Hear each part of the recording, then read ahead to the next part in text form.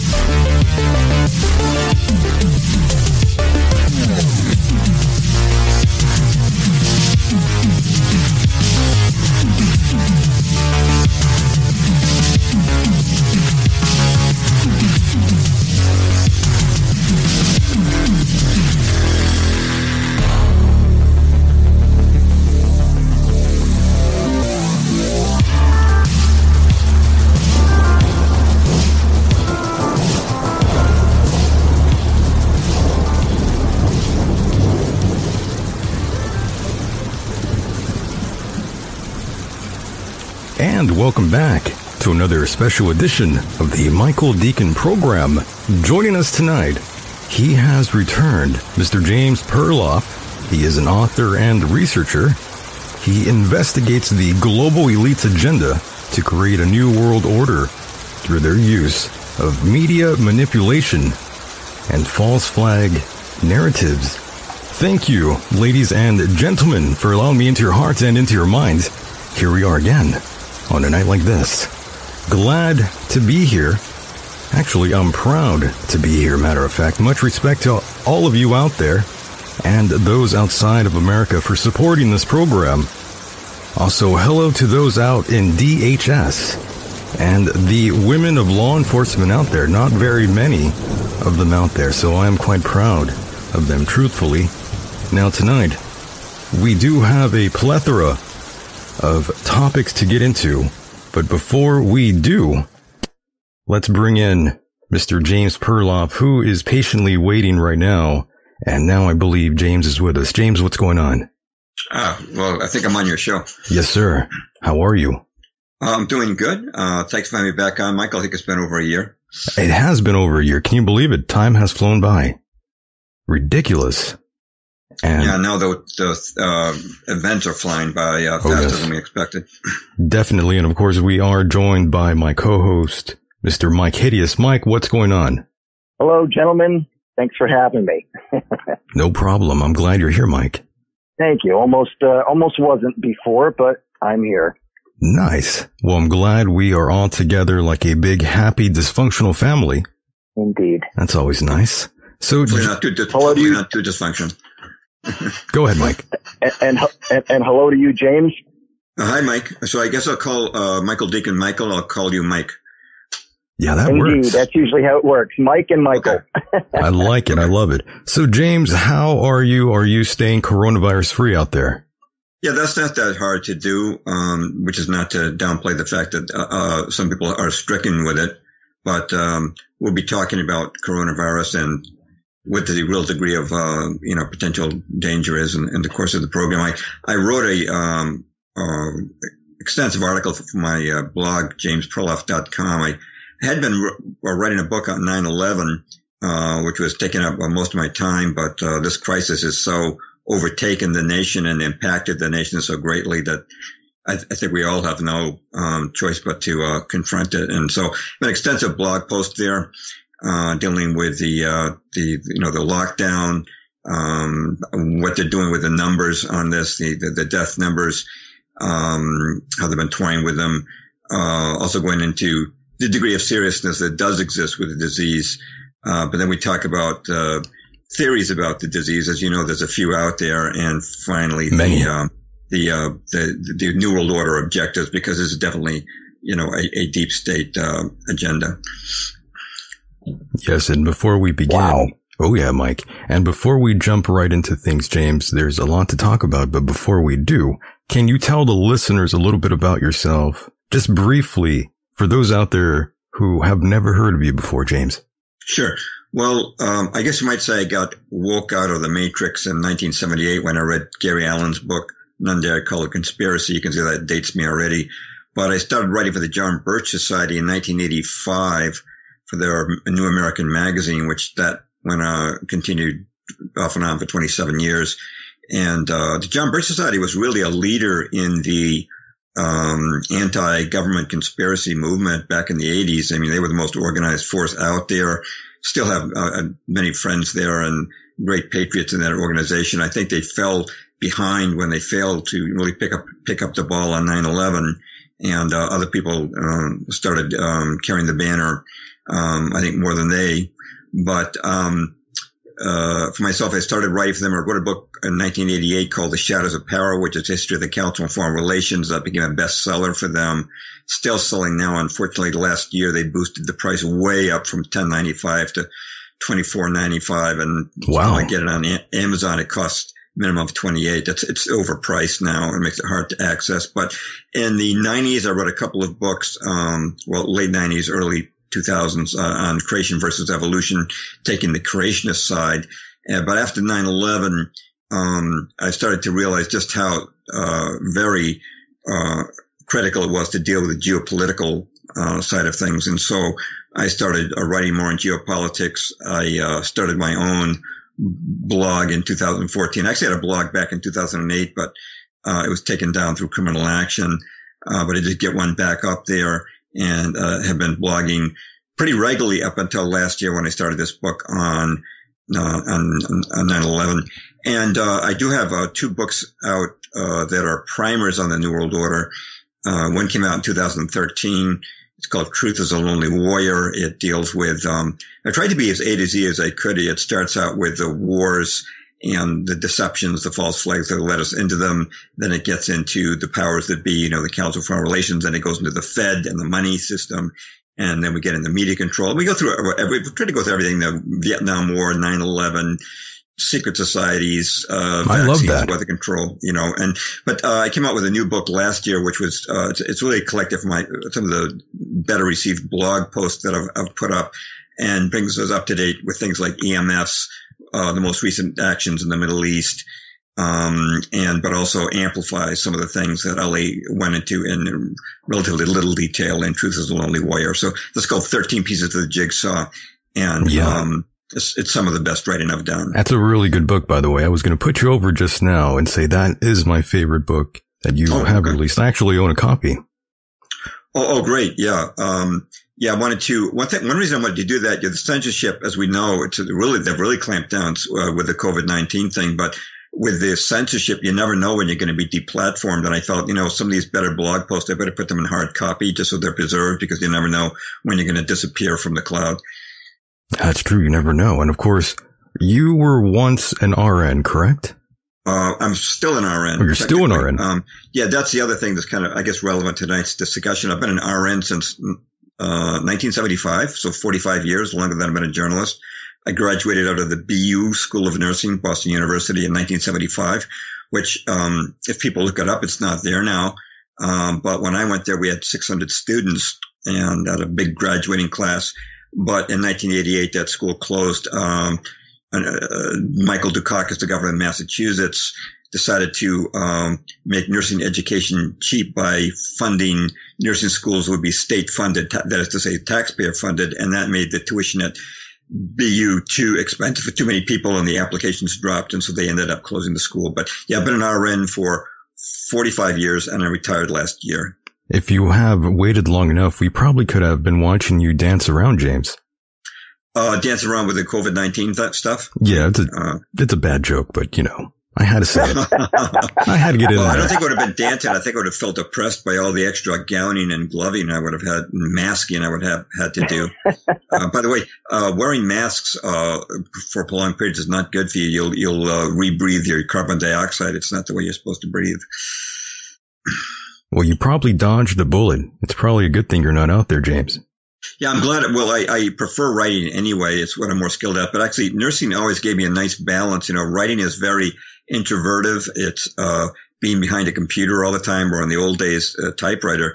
But I liked nursing because it was hands-on. It was people-to-people interaction. It was being on your feet. And one thing I learned from was how to be organized, and that's something that actually kind of carried over into my writing. Was to survive in nursing. And me, I'm not that fast on my feet, so I had to learn to be well organized to compensate for that. For sure. But before we wrap up with the dancing nurses here, I just want to ask, what did you make of the nurses dancing? Because I see it two different ways. Oh, those dancing nurses. I don't know if you were talking about the TikTok. Okay.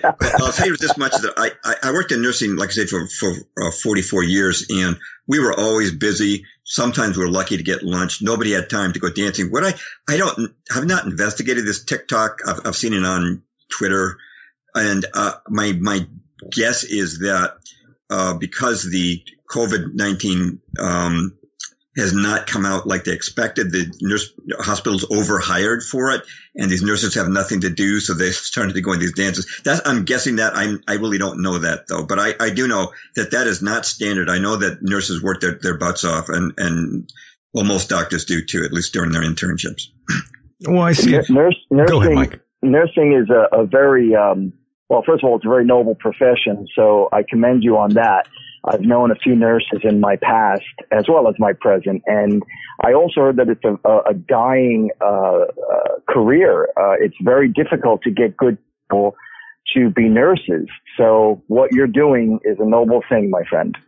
Oh, well, thank you. I do know that a lot of nurses have been laid off because we'll get into this, but because of the COVID-19 thing, other non-COVID services are being de-emphasized with the result of a lot of people losing their jobs within the medical and nursing fields. Yeah, the way I see it, really, I think perhaps some of them were just blowing off steam, and some probably are just not doing what they're supposed to. I'm not quite sure what to make of it, to be honest. Right. Yeah, that would be a good one to investigate. Like I say, I never saw anything like that in my years of nursing. And again, we would not have had time for that. So I assume that these are nurses that have been overhired for COVID-19 and have time on their hands. Yeah, that's what it seems like. And what exactly are your thoughts when you listen to someone like Bill Gates? A man who has hurt many people, who's responsible for hurting many innocent lives out there with his vaccines. What's your take? The worst. I mean, this guy has no medical qualifications. I mean, me being a nurse does not make me an expert on COVID-19, but Bill Gates has no qualifications medically at all. More than he is. It makes you more qualified than he is, that's for sure. Yeah, Bill Gates, he's got quite a background. His father, he said this himself, he said his father was the director of Planned Parenthood. I haven't really seen that verified, but I have seen verification that his father was at least on the board of directors of Planned Parenthood, which of course is the number one provider of abortions in America. And, you look at this guy's background, so much is bad. I mean, he's heavily invested in Monsanto. Monsanto's now Bayer, but he bought 500,000 shares of Monsanto, of course, which produces glyphosate, which is poisoning the world, and GMOs. And then I only discovered this recently that Bill and Melinda Gates Foundation bought over 5 million shares of Crown Castle, which is a 5G provider. So he's into 5G. He's also, I understand, into alternative meats. And he was, according to the New York Times, in my article, by the way, my article on my blog post is called The COVID-19 Red Pilled. He was, according to the New York Times, he was very good friends with Jeffrey Epstein and met with him many times after Epstein was convicted of sexual crimes. He also has been a Bilderberger. And of course, you probably heard this, that Microsoft hired Marina Abramovich, the spirit cooking lady, to do a commercial, and they had to pull up basically getting 40-1 thumbs down on that. And of course, he's also totally into population control. He said that, I'm going to quote his TED Talk from 2010. He said, quote, "The world today has 6.8 billion people. That's headed up to about 9 billion now. If we do a really great job on new vaccines, healthcare, reproductive health services," which I could take to be a code word for abortion, we could lower that by perhaps 10 or 15%. Now, end quote. Mike, you were talking about his background, the harm he's caused with vaccines. Robert F. Kennedy had a Instagram post on April the 9th that enumerated many examples of the harm caused by his vaccines. If anybody's thinking about taking one of his vaccines for COVID-19. So I'm going to quote Robert F. Kennedy Jr., who of course is the nephew of President John F. Kennedy. He says, quote, Gates' obsession with vaccines seems fueled by a messianic conviction that he's ordained to save the world with technology and a godlike willingness to experiment with the lives of lesser humans. Promising to eradicate polio with 1.2 billion, Gates took control of India's National Advisory Board and mandated 50 polio vaccines, up from 5, to every child before age 5. Indian doctors blamed the Gates campaign for a devastating vaccine-strained polio epidemic that paralyzed 496,000 children. That's almost 500,000. Wow. In 2007, continuing the quote, in 2017, the Indian government dialed back Gates' vaccine regimen and evicted Gates and his cronies from the NAB. Polio paralysis rates then dropped precipitously. Now, continuing the quote, in 2010, Gates committed $10 billion to the World Health Organization, promising to reduce population in part through new vaccines. In 2014, Kenya's Catholic Doctors Association accused the WHO of chemically sterilizing millions of unwilling Kenyan women with a phony tetanus vaccine campaign. Independent labs found the sterility formula in every vaccine tested. After denying the charges, the World Health Organization finally admitted it had been developing the sterility vaccines for over a decade. And Robert F. Kennedy Jr. goes on with more examples of death and paralysis and destruction caused by Bill Gates' vaccine. And he finishes up with this quote, Gates appears gleeful that the COVID-19 crisis will give him the opportunity to force his third world vaccine programs on American children, end quote. So, wow. How does this, we were talking about this yesterday, Michael, and even several times before yesterday's show. Right. How do these friggin' people get away with this? And it's all about the money, man. He donated $10 billion to that company and caused how many, what was it, paralyzation to 400 plus or 4,000 plus children? How did they get away with it? That's insane, Mike. How did he get away with it? It's insane, but the guy has deep pockets, that's why, and he's friends with people in high places, Mike, and that's the issue. And that's the thing, it really irks me. And we said the same thing about if we had done something like Hillary Clinton had done, we would be serving time for life in prison. Immediately, yeah. But this SOB and his thought of being able to create vaccines. You know what? Just stick to the programs that you create for computers and shut the hell up. I hate this guy. Really is a pain in my ass. By the way, there's been lots of rumors out there, lots of whispers out there, James, about Melinda Gates. Some people think that that's a man. I'm not quite sure if you feel the same way. It's a little out there. Yeah, I don't know. That's I've seen that. I saw a video on it, and they talk about the chin and the shoulders, and that they might both be trannies. But I don't have an opinion on that, and I don't know. Skilled in that's not my business. Those physical characteristics, but I do know that has been proposed, and it was certainly said of Michelle Obama, and that a number of people in Hollywood are alleged to be trannies. It's not an area that I've really studied. That's not my area of expertise either. I'm not quite sure what to make of that. Always look for the Adam's apple. Very true, and not to sort of look down upon the trannies out there that are listening. Who knows? No offense to them. Everyone is free to do what they want here in America. I won't look down on you for that. Go, do what you want to do. It's okay. And that's the problem, though, James. People are going to do whatever they want, regardless. Right now, I think the problem is going to do whatever the government wants. Oh, well, that too. Now, yeah, let's talk about the lockdown. Let's talk about the lockdown going on, the human impact. I know you had lots to say on that. Kick us off here, James. Yeah. Well, I really wanted to start with the lockdown because, as to what COVID-19 is, there are different theories about that. But the lockdown's impact, I think, is the least theoretical aspect of this whole crisis. So, putting COVID-19 in perspective, there's two things here. One is the economic impact, and the other is the loss of civil liberties. But from an economic standpoint, the last figure I heard was officially 30 million newly unemployed now. That's if I've applied for unemployment benefits, but a lot of people can't even get through to the unemployment offices because they're so busy. So the number is probably higher, and the 30 million does not represent all the families that are dependent on these people. Hundreds of thousands of businesses have shuttered their doors. Maybe who knows how many will ever be able to open again because, they can't pay their rent or their taxes. And then here's something, a survey before the lockdown showed that 49% of Americans live paycheck to paycheck.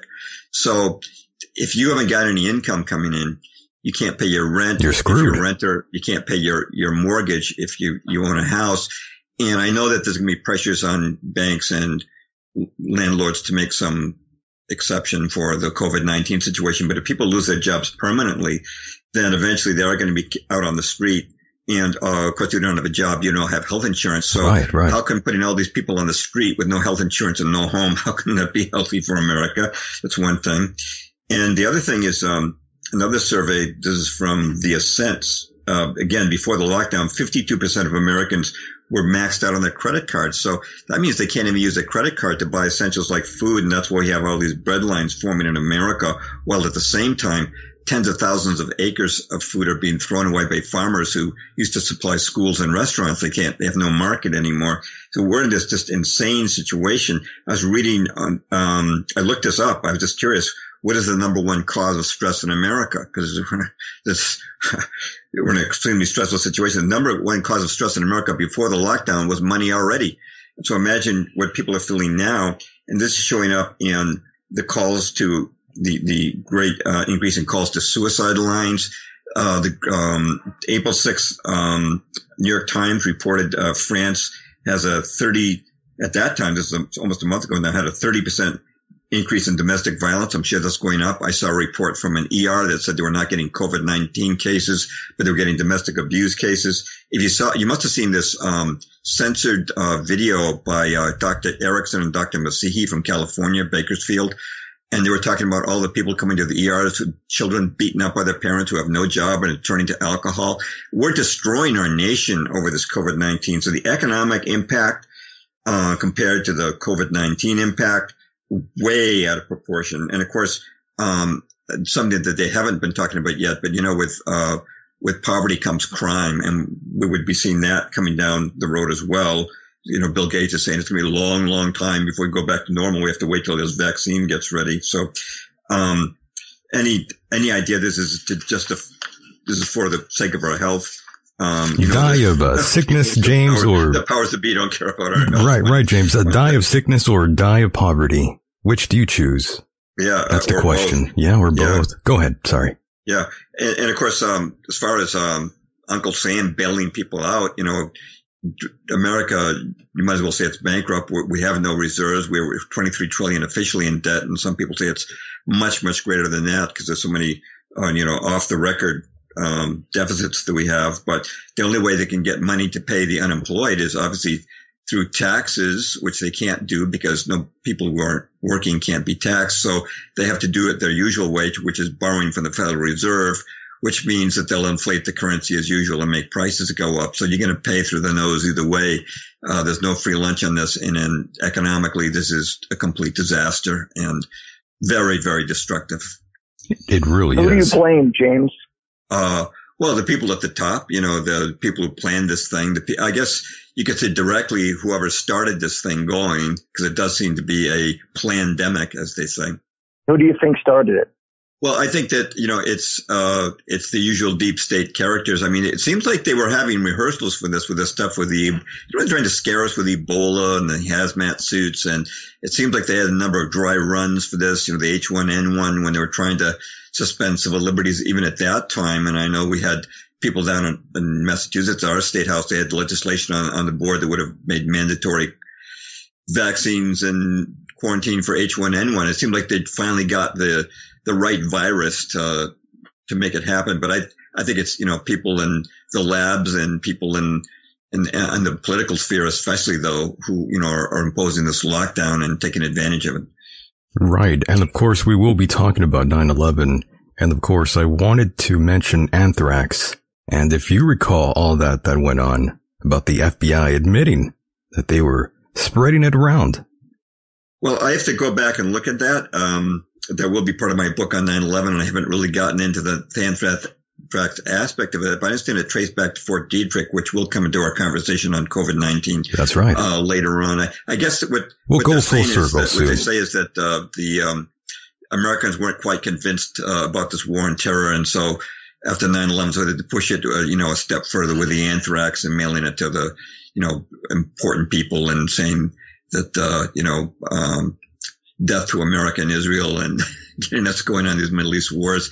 Yeah. So, that was another example of using a sort of bioweapon to further geopolitical aims. So we pretty much, all of us are under the impression that this was definitely created in a bioweapons lab. Well, yeah, and we'll talk about other theories as well as the bioweapon, but, sure. Yeah, the other thing I wanted to say about, the impact of the lockdown is the, incredible loss of civil liberties. Yes. Benjamin Franklin said, those who would give up essential liberty to purchase a little temporary safety deserve neither liberty nor safety. And so they're calling this the control virus now. And, in my post, I go through the Bill of Rights and you see that freedom of worship has been taken away. I believe this is the first time in the history of the world that Easter services have been canceled globally since Christianity was legalized by the Emperor Constantine in the 4th century. And we've had these ridiculous things going on like, it's ridiculous in the first place that you can keep Target open, and they can safely socially distance, but not a church, right? But, the governor of Kentucky, Andy Beshear, said he was going to have anybody who went to an Easter service without their license plate taken down, they'd be forcibly quarantined. Fortunately, a judge struck that down, but not all the judges are so good. Greenville, Mississippi, there's a pretty viral video by Afro-American pastor Charles E. Hamilton, who runs King James Bible Baptist Church. He announced he was going to have a drive-up Easter service, and I think everybody's going to be in their cars. They'd all be socially distanced. But when the police got wind of it, they had about half a dozen. He's got a video of this. Half a dozen police cars descended to this church. He said, "Man, they don't do this for a drug bust or a murder, And it's like, so take out yeah, go ahead. I was just going to say they ended up getting tickets. I believe they were $500 tickets for each one that was in that parking lot. Oh, I didn't hear that part. Wow, that's incredible. Yeah, that's happening all over the country now. Well, of course, another big one, of course, is the right to peaceably assemble. And the worst example, I guess, the most extreme example is Michigan with Governor Gretchen Whitmer saying you can't even visit your own mother or your close friend unless you're a caregiver. And so they're in utter lockdown there. And then how about a right to a speedy public trial by jury? I mean, jury trials have been suspended due to the supposed risk of getting COVID-19. And, they may just keep this going and then just acclimate us to the idea that we're not going to have trial by jury anymore. And there's all kind of, you guys, I'm sure, about the guy in Colorado who was playing T-ball with his daughter and got handcuffed in front of her. And the police weren't observing any social distancing in the meantime.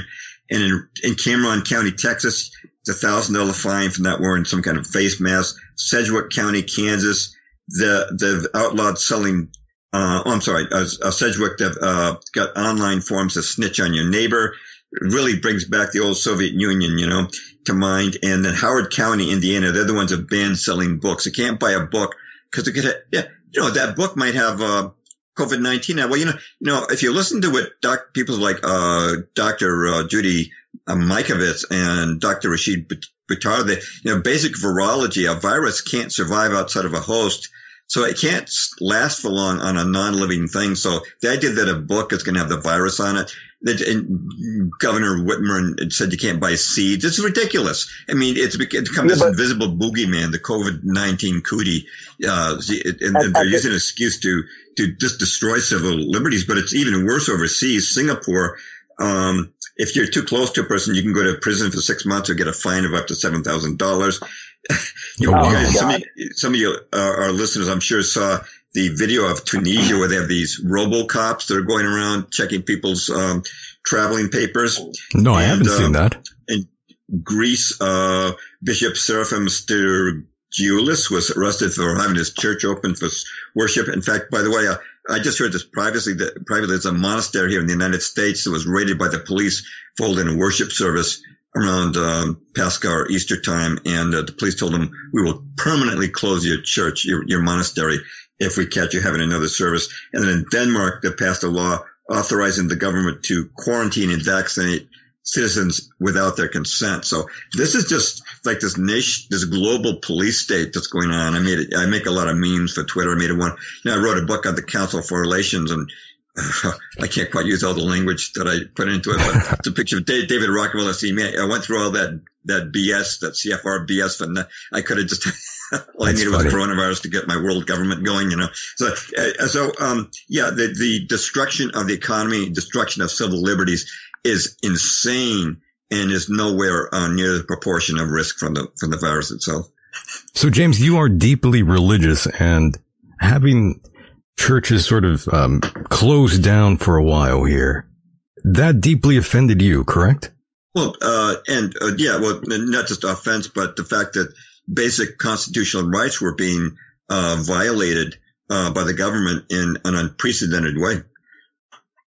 And you don't think it was a good idea to sort of maybe play it out that way, to sort of not risk others' health, perhaps? Just curious. I mean, do I think that going to church put other people's health at risk? Sure. Only in the case of someone, as you would normally with a flu. If you're coughing or you're sneezing, of course you stay home. You don't spread it around.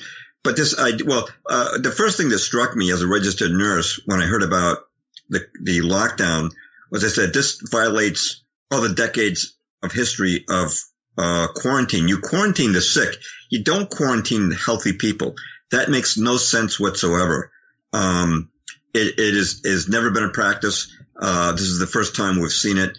You don't force healthy people to stay at home. It's just that the people, actually, there's an epidemiologist with 35 years of experience, Professor Newt Witkowski, and I do link to his 41-minute video from my blog post, COVID-19 Red Pilled. And he says that what Dr. Fauci is doing with this lockdown is the exact opposite. He says in the quarantine, what you should do is, yes, quarantine the sick and protect the elderly and people who are vulnerable, people who are immunocompromised or advanced lung disease. Sure. But the rest of the country should be out there working. He says, but what Dr. Fauci is doing is preventing the young, healthy people from developing herd immunity, which is what you want to do with any sort of flu like this. And by not having herd immunity, he says you're setting us up for a second round of this COVID-19 in the fall, because people are not developing immunity to it. And when you hear Bill Gates talking about pandemic 2, Dr. Fauci saying how this will come back in the fall, we see that that's exactly what's going to happen. It's happening because of Dr. Fauci's, the policies that he's dictating. By the way, there was a Bishop Gerald Glenn, who famously said God is larger than COVID-19. And, and ironically, he died of COVID-19. Maybe, yeah. Well, we should probably talk about, first of all, before we talk about the COVID-19 death rates. Yeah, we'll first rewind. Quite a few experts, because in my article, I've tried to stay away from speculation and stick to quoting people with PhDs in microbiology, and virology, and epidemiology. So first I'm going to quote 3 people for you. The first is Sukrit Bhakti. He's a former head of the Institute for Medical Microbiology in Germany, and a very respected infectious disease specialist. And here's what he said, quote, "The government's anti-COVID-19 measures are grotesque, absurd, and very dangerous. The life expectancy of millions is being shortened. The horrifying impact on the world economy threatens the existence of countless people. The consequences on medical care are profound. Already services to patients in need are reduced, operations canceled, practices empty, hospital personnel dwindling. All this will impact profoundly our whole society because of nothing but a spook." Next quote is from Dr. Joel Kettner, former Chief Provincial Public Health Officer of Manitoba. He said, quote, "I want to say that in 30 years of public health medicine, I've never seen anything like this, anything near like this. And I'm not talking about the pandemic, because I've seen 30 of them, one every year. It's called influenza and other respiratory illnesses. We don't always know what they are, but I've never seen this reaction, and I'm trying to understand it." And the third quote I'll give you, and there's many more that I link to or quote in my blog post, but this is from Professor Klaus Puschel, which is a kind of segue into our next subject, which is inflation of the death rates. He's head of forensic medicine in Hamburg, Germany. He says this, quote, "The astronomical economic damage now being caused is not commensurate with the danger posed by the virus. I'm convinced that the corona mortality rate will not even show up as a peak in annual mortality. In Hamburg, for example, not a single person who was not previously ill has died of the virus.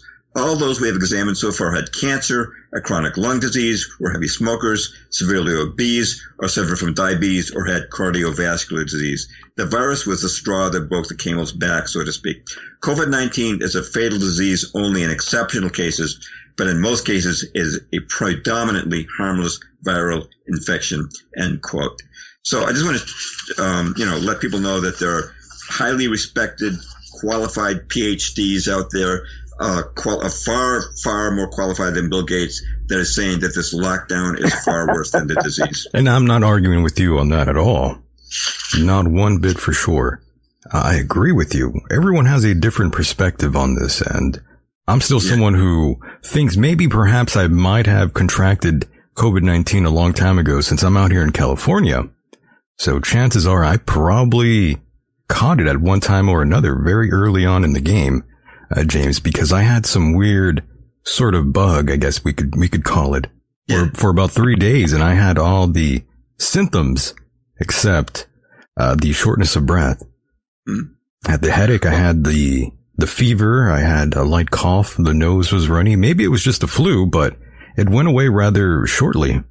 Yeah, it does for most people. But I'll tell you a story. My wife actually has a cousin who lives out in California, and she was a distant cousin, distant relative, and she was in her 20s, and this would be shortly before the whole Wuhan thing broke out. But she visited her boyfriend in the hospital, and 4 days later she was dead, and we're all shocked. We got the news, and the report was she died of pneumonia. And I said to my wife, I said, "I've never heard of a person died of pneumonia in 4 days," and but she did, according to at least what the hospital claimed. And looking back at it, I have to think that she probably had an early form of COVID-19. And this is something I wanted to stress, by the way, is that I don't want people to think that we're saying that COVID-19 is a hoax or it doesn't exist. It does exist. Right. And I actually have a friend who is a MD works at a major hospital, and she's totally red-pilled. You'd love this person. She's been a guest on SGT Report twice.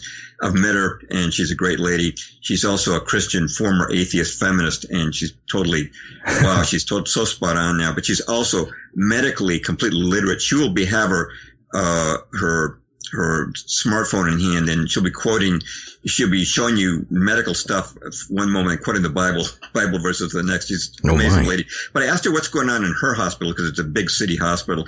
He said, yes, we've definitely got COVID-19 patients. I said, is it different from the flu? She says it is. And what makes it different, guys, is that, most people get no mild or moderate symptoms. And even WebMD says most people get mild to moderate symptoms. But what makes it different, she says, is that some people get this severe reaction, and the name for it, and you can look this up. It's called cytokine storm. It's a autoimmune reaction for some people, it's a small percentage. We don't know why, but a small percentage of people, when the virus invades their lungs, the lungs go into an autoimmune response.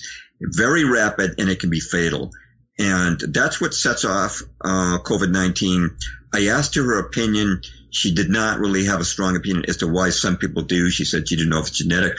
I recently heard Judy Mikovits asked about this, and unfortunately the subject changed during the interview, and she didn't fully answer it, but I kind of got the impression that it had something to do with the multiple flu vaccines that people have had, just so many strains of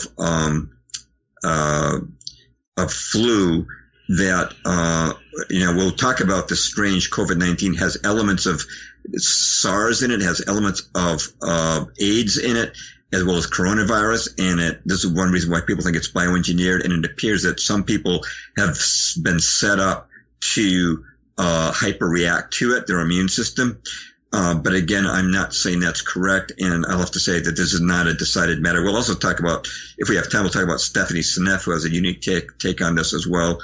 But it does exist. And she also clarified something that this doctor I'm talking about, that if you watch her on SGT Report, or listen to her, she's called Dr. B. We keep her name confidential to protect her practice, because she is very outspoken about things like abortion. But, she clarified one thing. I asked her, what about these videos you see on alt media? People go to hospitals and they look quiet, and people are saying that COVID-19 must be a hoax. And she clarified this, and it's an important point. She said the reason hospitals look quiet is because, just like the rest of us, they're in lockdown, meaning that all non-essential services, all elective surgeries, and even preventative care are getting canceled. Plus, people are terrified to go to the ER thinking they'll get the COVID-19 due to all the panic headlines. So the fact of the matter is the hospitals do look quiet, but she says they do have a lot of COVID-19 patients in her hospital. Their intensive care unit is not overwhelmed, she said, but very busy with COVID-19 patients. So the hospitals look quiet, but it's not because there's no COVID-19. It's because all non-essential services, so-called, have been canceled, and a lot of doctors and nurses have been laid off. Which is also, something dangerous. And one of those doctors I quoted earlier was warning about what that, the implications of that for our health system. But those are some clarifications. So it is a dangerous, thing, when you get this, hyper autoimmune reaction. It does set it off from the normal flu. But as we'll look at next, the death rates are being exaggerated.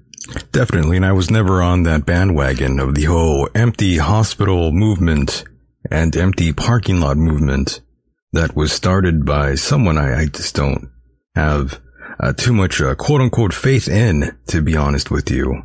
That's just a polite way of putting it for you there. Person doesn't have a G in their name, do they? They do, actually, yes. That would be him. Okay, all right, yeah. Okay. Anyway, let's talk a little about the COVID-19 death rates, because go ahead. I tried to break it down in my article, 3 reasons why the COVID-19 death rates are being exaggerated. And they've been exaggerated not only by the media. The media's been going out of its way to panic people. They talk about alt media having fake news. Well, I'm sure you guys know that CBS News was caught using footage of a Italian ICU and saying it was New York. And as far as politicians go, there's a pretty viral video out there by Candace Owens. She got a couple million Twitter followers, where she just called out Connecticut Governor Ned Lamont for saying that an infant had died and his death was linked to COVID-19. She was familiar with the case. She knew people who were involved. And actually, the infant or child died from a home accident. And they just happened to test him for COVID-19, and then the governor said it was linked to COVID-19 and panicked a lot of young mothers thinking that the children, and she just called him out and said he should be forced to resign. But let's talk about the reasons why the COVID-19 death rate is not as high as it is. I have a video in my blog post. It's from Vernon Coleman, is a MD in the United Kingdom, and he points out that people who are dying are getting tested for COVID-19, but people who are just having mild symptoms or no symptoms, they're not getting tested. And so the result is that people who are dying are unduly weighted in the sample. And so this gives the impression that the death rate is higher than it is. That's one reason. I still wouldn't get it though, James, to be honest with you. I don't think I would want to get SARS-CoV-2 and get that HIV strain in there. I'm cool with that. I don't want to risk that. Oh, definitely. To be honest with definitely. you. Good Lord. Yeah. So hopefully I didn't contract it early. I really don't want to know what's going to happen to me 10 years from now. Because the immune system will be compromised after contracting this virus for sure. Well, I'm not sure, but they do say it does impact people a second time sometimes. They've been talking about that happening in China. So we'll talk about the nature of the disease. But I just wanted to mention too that it's interesting that even Dr. Fauci admitted that the reporting inconsistencies could be overstating the death rate. And he actually had an article that he co-wrote with Robert Redfield of the CDC and Dr. H. Clifford Lane. And this is the March 26th issue of New England Journal of Medicine. The article is called COVID-19 Navigating the Uncharted.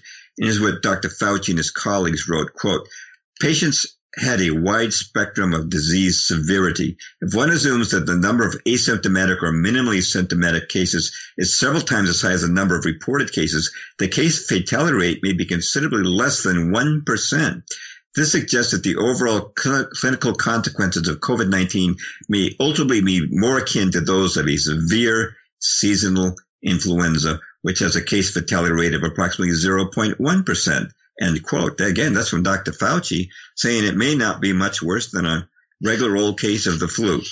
And then we have more studies, though, that since then, this April, Stanford University put the death rate at between 0.12% to 0.2%, just a little above seasonal flu. And then I mentioned Drs. Daniel Erickson and Art Mitsehi. These guys had 4 million views on YouTube before YouTube censored their video. And by the way, I just want to say that this was outrageous, and I was glad that Tucker Carlson called out YouTube for censoring this video, because you're just talking about two veteran doctors quoting statistics from their own investigation. They'd sampled more patients for COVID-19 than anybody else in their county in California, and they put the U.S. death rate at 0.3%, which is well below seasonal flu. And they said it's time for America to go back to work. There's no reason for this lockdown. But that didn't agree with Bill Gates and Fauci, so they were censored. And this is amazing. There's a local station out in Bakersfield, California, that did a report on this, ABC 23, and YouTube censored their video reporting on that. Even the mainstream ABC local station had its video taken down by YouTube because it didn't agree with the official story. If that doesn't tell you something about what's going on with YouTube. Yeah, that's very unusual that even happened. Yeah, it shows how much they're determined to get a particular agenda across. Definitely. I didn't catch that video, but if it's the one you are referring to, I think I have the basis of it down. Yeah. Well, I actually, after they took it off, and then so I keep updating my blog post because YouTube keeps censoring videos I've linked to. Fortunately, somebody else put it's not quite the exact same video, but it's basically the same video up, and I've linked to that. In the meantime, I have a tech friend that I've had him make copies of various videos so that if they're permanently removed, I still have a means of linking them to my article. But I wanted to mention the second of the three reasons why the death rates are inflated. And that is that they're conflating COVID-19 with other causes of death. This is a big one, actually.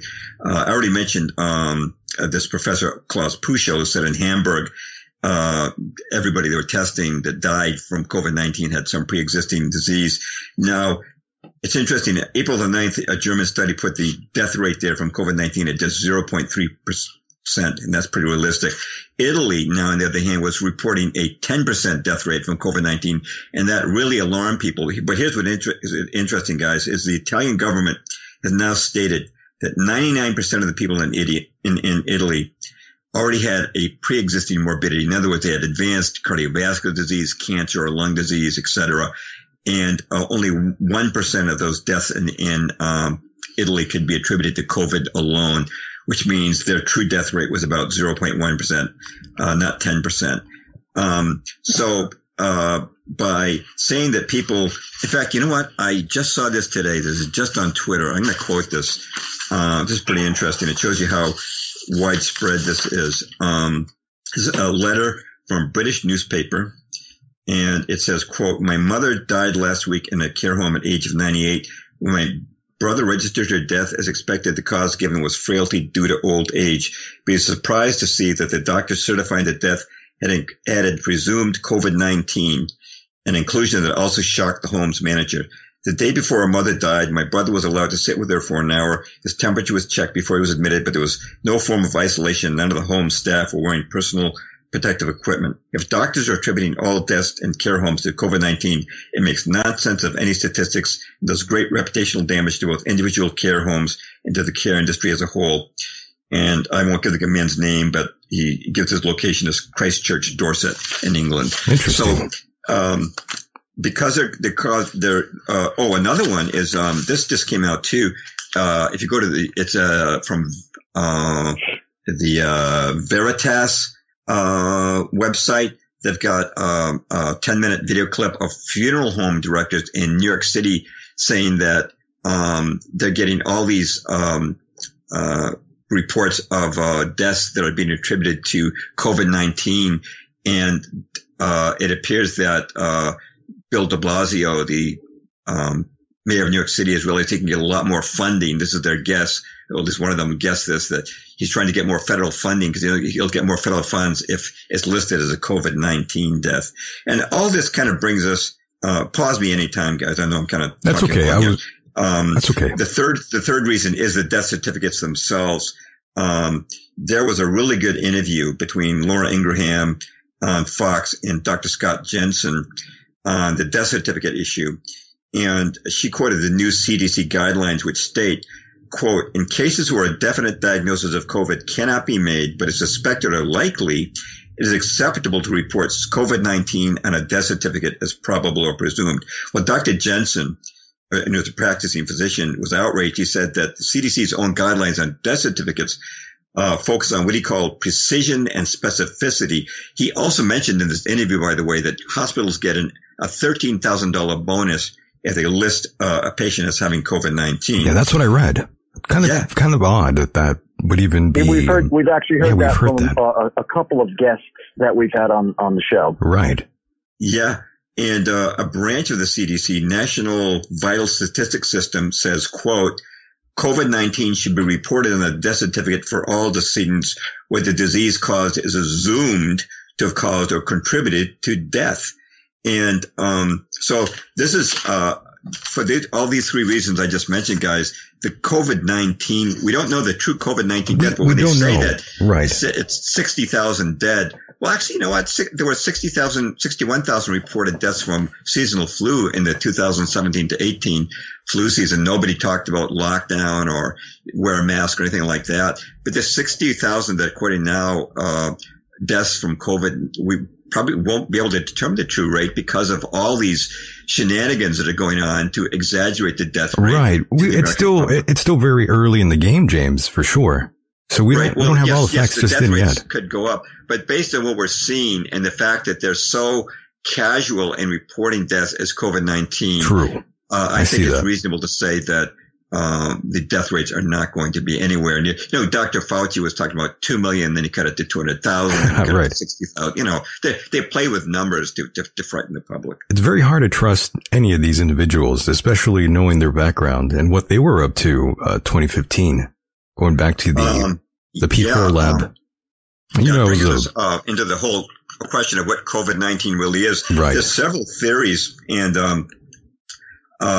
the first one I'd like to talk about is one that when you talk about people's backgrounds, and that maybe you reference Dr. Fauci. But maybe we should save that for a break, since we are coming up on the second hour here. We've been flying by, and I know you wanted a break a little early here, so we could definitely do that. Yeah, I think it's always good to take a break during a program like this. I think we have an hour's worth of material left to go.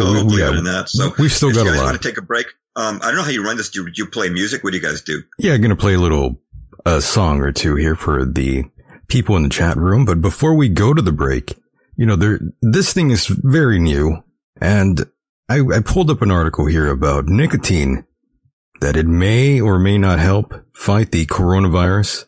And then there's articles that say vaping and smoking increases risk of catching COVID-19. So, I mean, there's all sorts of information that we just have no idea if it's actually true or not.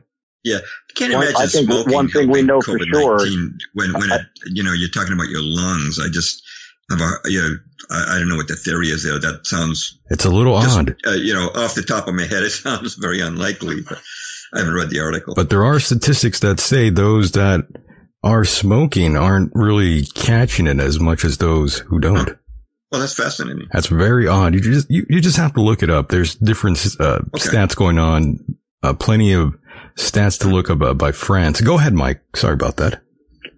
Oh, that's right. I was just going to say, I think that the one thing we can all agree on, maybe I'm not sure about you, James, but I think we're pretty much on the track that this was most definitely a product of China. It was bounced back and forth from the United States, Canada, and China, but China, from what from the interviews we've done on this show with multiple people on the inside, both military and former CIA or FBI, and even doctors, have all said that this virus is a manufactured bioweapon of unconventional warfare, most likely and probably definitely created in China. There's been a lot of talk about how the Obama administration had financed it, and how now that President Trump is finding out about it, there's a talk about having taken back the initial money that they were granted to create this thing. Right. So there's definitely that. There are a lot of facts that are somewhat confusing and some contradicting, but everybody knows at this point right now, we just need to get this country and the world, for that matter, up and running. Pretty much. This has got to be fixed. Just to tag on to that, it was actually Obama who halted the operation after learning there were certain mishaps going on, mishandling of the virus. This goes back to 2015.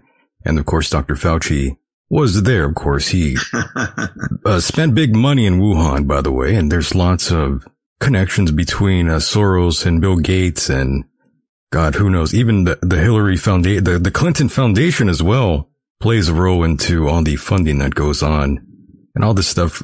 You could look it up. Anyone can. It's really insane. But yes, COVID-19, SARS and bat SARS and also HIV allegedly inserted into this deadly virus. Yep, making it as deadly as it is. And I don't know about you, James, but I know a couple of people. I do know a friend of mine who I talked to, I'm going to say 2 weeks ago. He told me he lost four of his friends in 2 weeks. And it was all from one family. A grandfather had gotten sick. The grandfather passed on the virus to the mother, then passed on the virus to the sister, and then the son, and then within 2 weeks, every one of them was dead. Wow. Tremendous. Yeah, indeed. Yeah, I also had a cousin. Insane. I also had a cousin who had gotten infected very seriously. The infection had moved up to his brain, and fortunately, he is now doing better. Knock on wood. Thank you. And so yeah, there. I don't know how many people you know out there, James, that may have caught the virus or have dealt with it, but I have actually had a couple people that have gotten sick. Right. Like I say, my wife has a relative who died very suddenly, 4 days from pneumonia, they said, before anybody heard of COVID-19. This is last year, a little bit before the Wuhan. That was in California. And I should mention, too, that my red pill doctor friend who I spoke to, she said that she does have, and they're in their ICU, they do have some young people, a couple with no pre-existing morbidity. So there are people who do get a very severe reaction to this. Most seem to have pre-existing diseases, but not necessarily. There are some people that they get this again, we call this cytokine storm, right, with this very intense, potentially fatal reaction. Which, by the way, they're having good success treating with hydrochloroquine and zinc.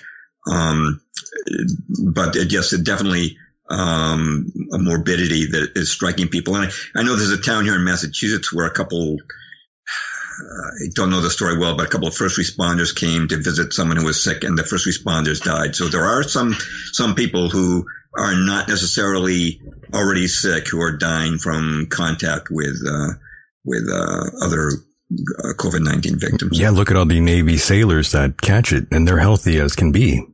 Yeah, I think there was something like 900 people got infected, and one Navy officer died. That's insane. But yes, I'm under the notion, James and Mike, you've heard me say this already, but it's insane, really, if it's true, if this was worked on in China, then sent here to be worked on at Fort Detrick, and of course sent to Canada and then back to China. It just leads me to think perhaps it wasn't finished, James, this virus that they were messing with. Maybe it's not a complete product yet. That's just an assumption, by the way, James. I don't know if that's true or not. I'm just jumping to conclusions here. Yeah. Well, I guess if we're coming on a break, we could probably start on the other side of the break, talking about the various theories. There's the bioweapon theory. Some people have also talked about 5G, and there's at least a couple other theories that are out there that I think are at least worth mentioning. Yeah, and we won't dwell on them, but I think could be mentioned regarding the nature of COVID-19. But yeah, I think that the bioweapon one is one that has had some meritorious analysis and discussion. It has legs, no doubt. So, Mike, hang tight. We are going to go on a break. We'll be back in about 5 or less. Okay. 5 sounds good. All right, Mike, hang tight. And of course, James, we are going to go on a quick little break here, and it's now that time to go to maybe the fridge or the bathroom, whatever it is you have to do. Now is the time, James. Okay.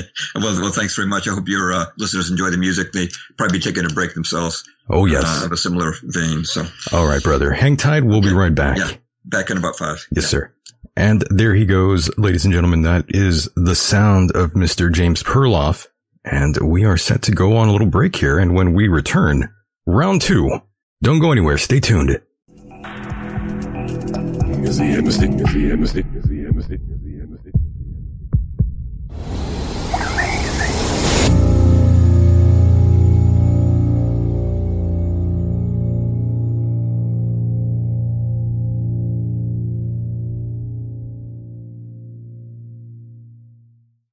And welcome back, boys and girls, for round 2. And I believe we are joined with Mr. Mike Hideous. Mike, are you out there? I'm here.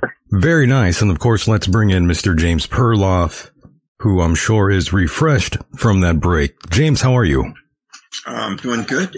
Ready to go. Very nice. Very nice. And we were just underway into another deeper conversation here right before the break. Yeah, we're talking about the theories of what COVID-19 is, and we're starting to talk about bioweaponry. I think you guys will have some great insights, it sounds like, from your recent guests about this more than I will. But one of the first persons, as I was researching this, that gave me a tip on bioweaponry was Dr. Shiva Ayyadurai. Unfortunately, he's come into conflict recently with Robert F. Kennedy Jr., but he's got 4 degrees from MIT, including a PhD in biological engineering. He says that there's a very high probability that COVID-19 is bioengineered. He says that there's too many genetic changes that allow it to attach to human genetic receptors. And I embedded a 3-minute video from him on my web article. And then another is Professor Francis Boyle. I'm going to read his biography a little bit from the Illinois College. It says, quote, he drafted the U.S. domestic implementing legislation for the Biological Weapons Convention, known as the Biological Weapons Anti-Terrorism Act of 1989. And it goes on to talk about it was approved by both houses of Congress unanimously and signed into law by President Bush, the first President Bush. And I've got a clip from him where he talks about there are peer-reviewed scientific papers from France, Australia, and India confirming that this is genetically engineered. And I'm going to quote from one of those papers. It's from the Kazuma School of Biological Sciences in New Delhi by 9 scientists who said, quote, we found 4 insertions in the spike glycoprotein, which are unique to the COVID-19 virus and are not present in other coronaviruses. And they call these characteristics uncanny and unlikely to be fortuitous. In other words, very improbable to have come about by chance. Now, that paper has been marked withdrawn, but let me just tell you what Luc Montagna says about that. He won the Nobel Prize for co-discovering the HIV virus. He says that it's definitely a bioengineered weapon, and he says the Indian researchers were, quote, forced to withdraw their findings as the pressure from the mainstream was too great. End quote. And another one, this is one of my favorite speakers. It's Dr. Rashid Buttar. And he called attention to this article in Nature back in 2015, November the 12th issue.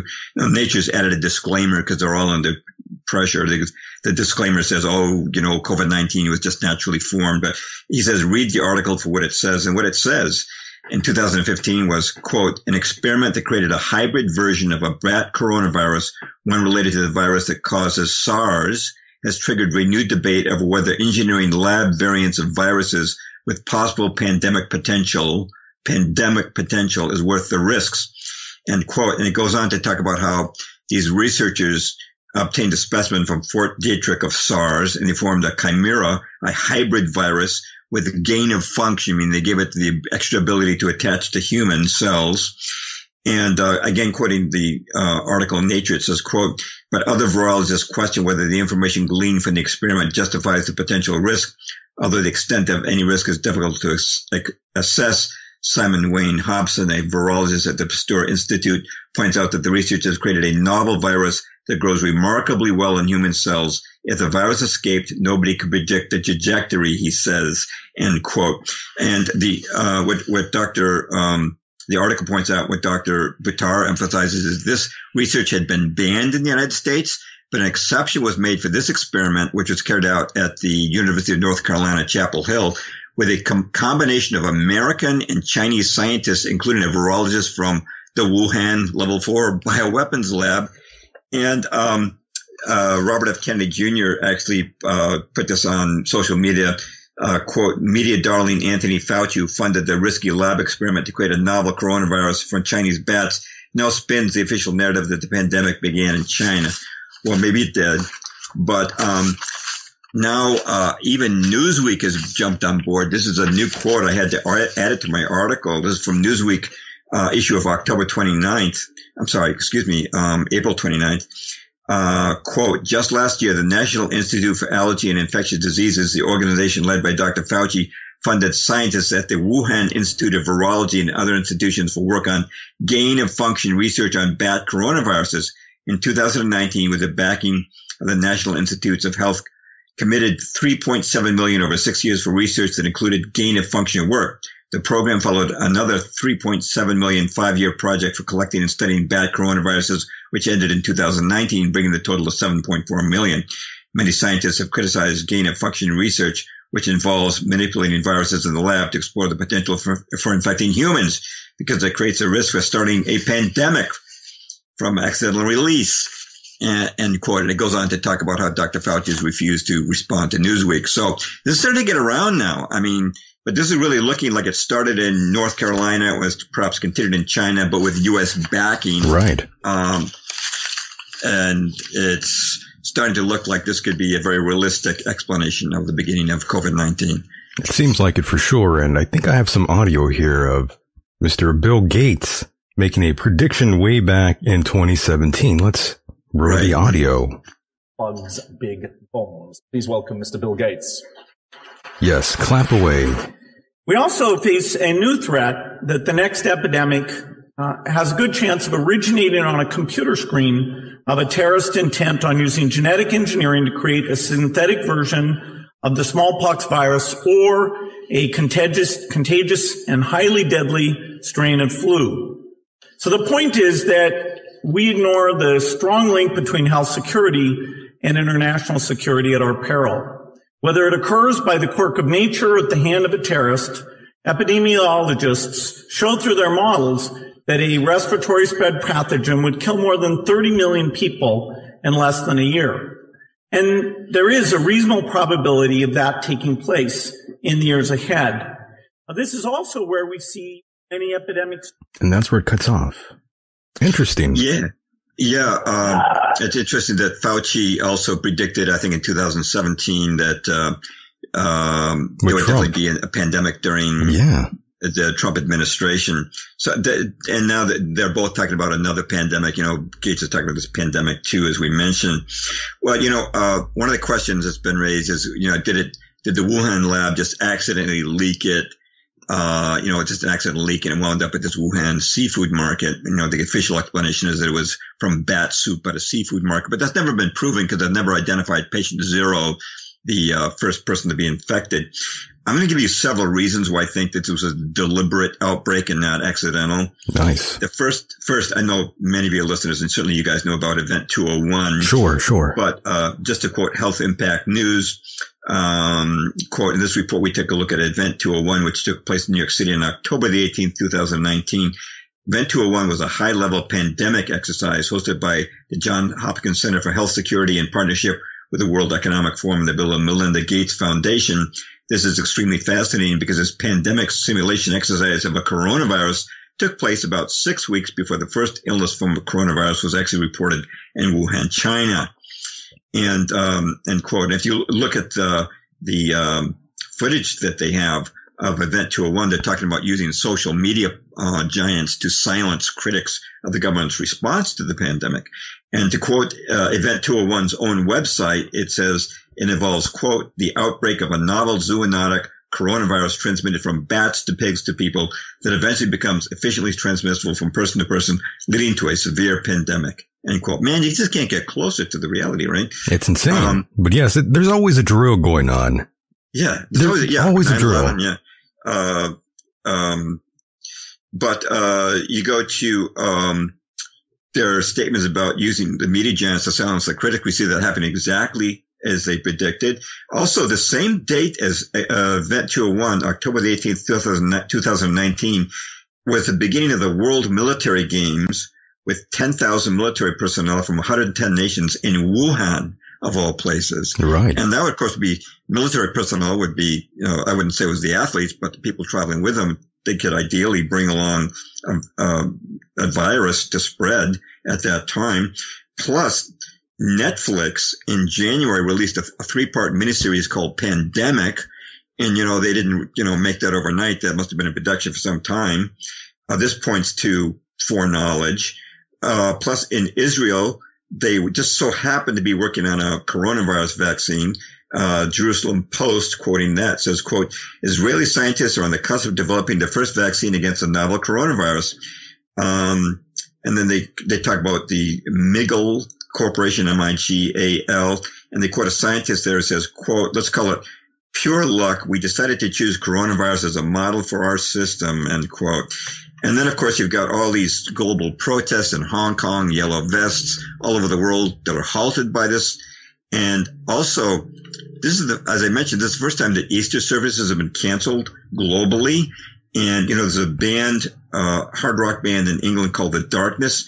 It just so happens that last October they released a album called Easter is Canceled. Really? And you know how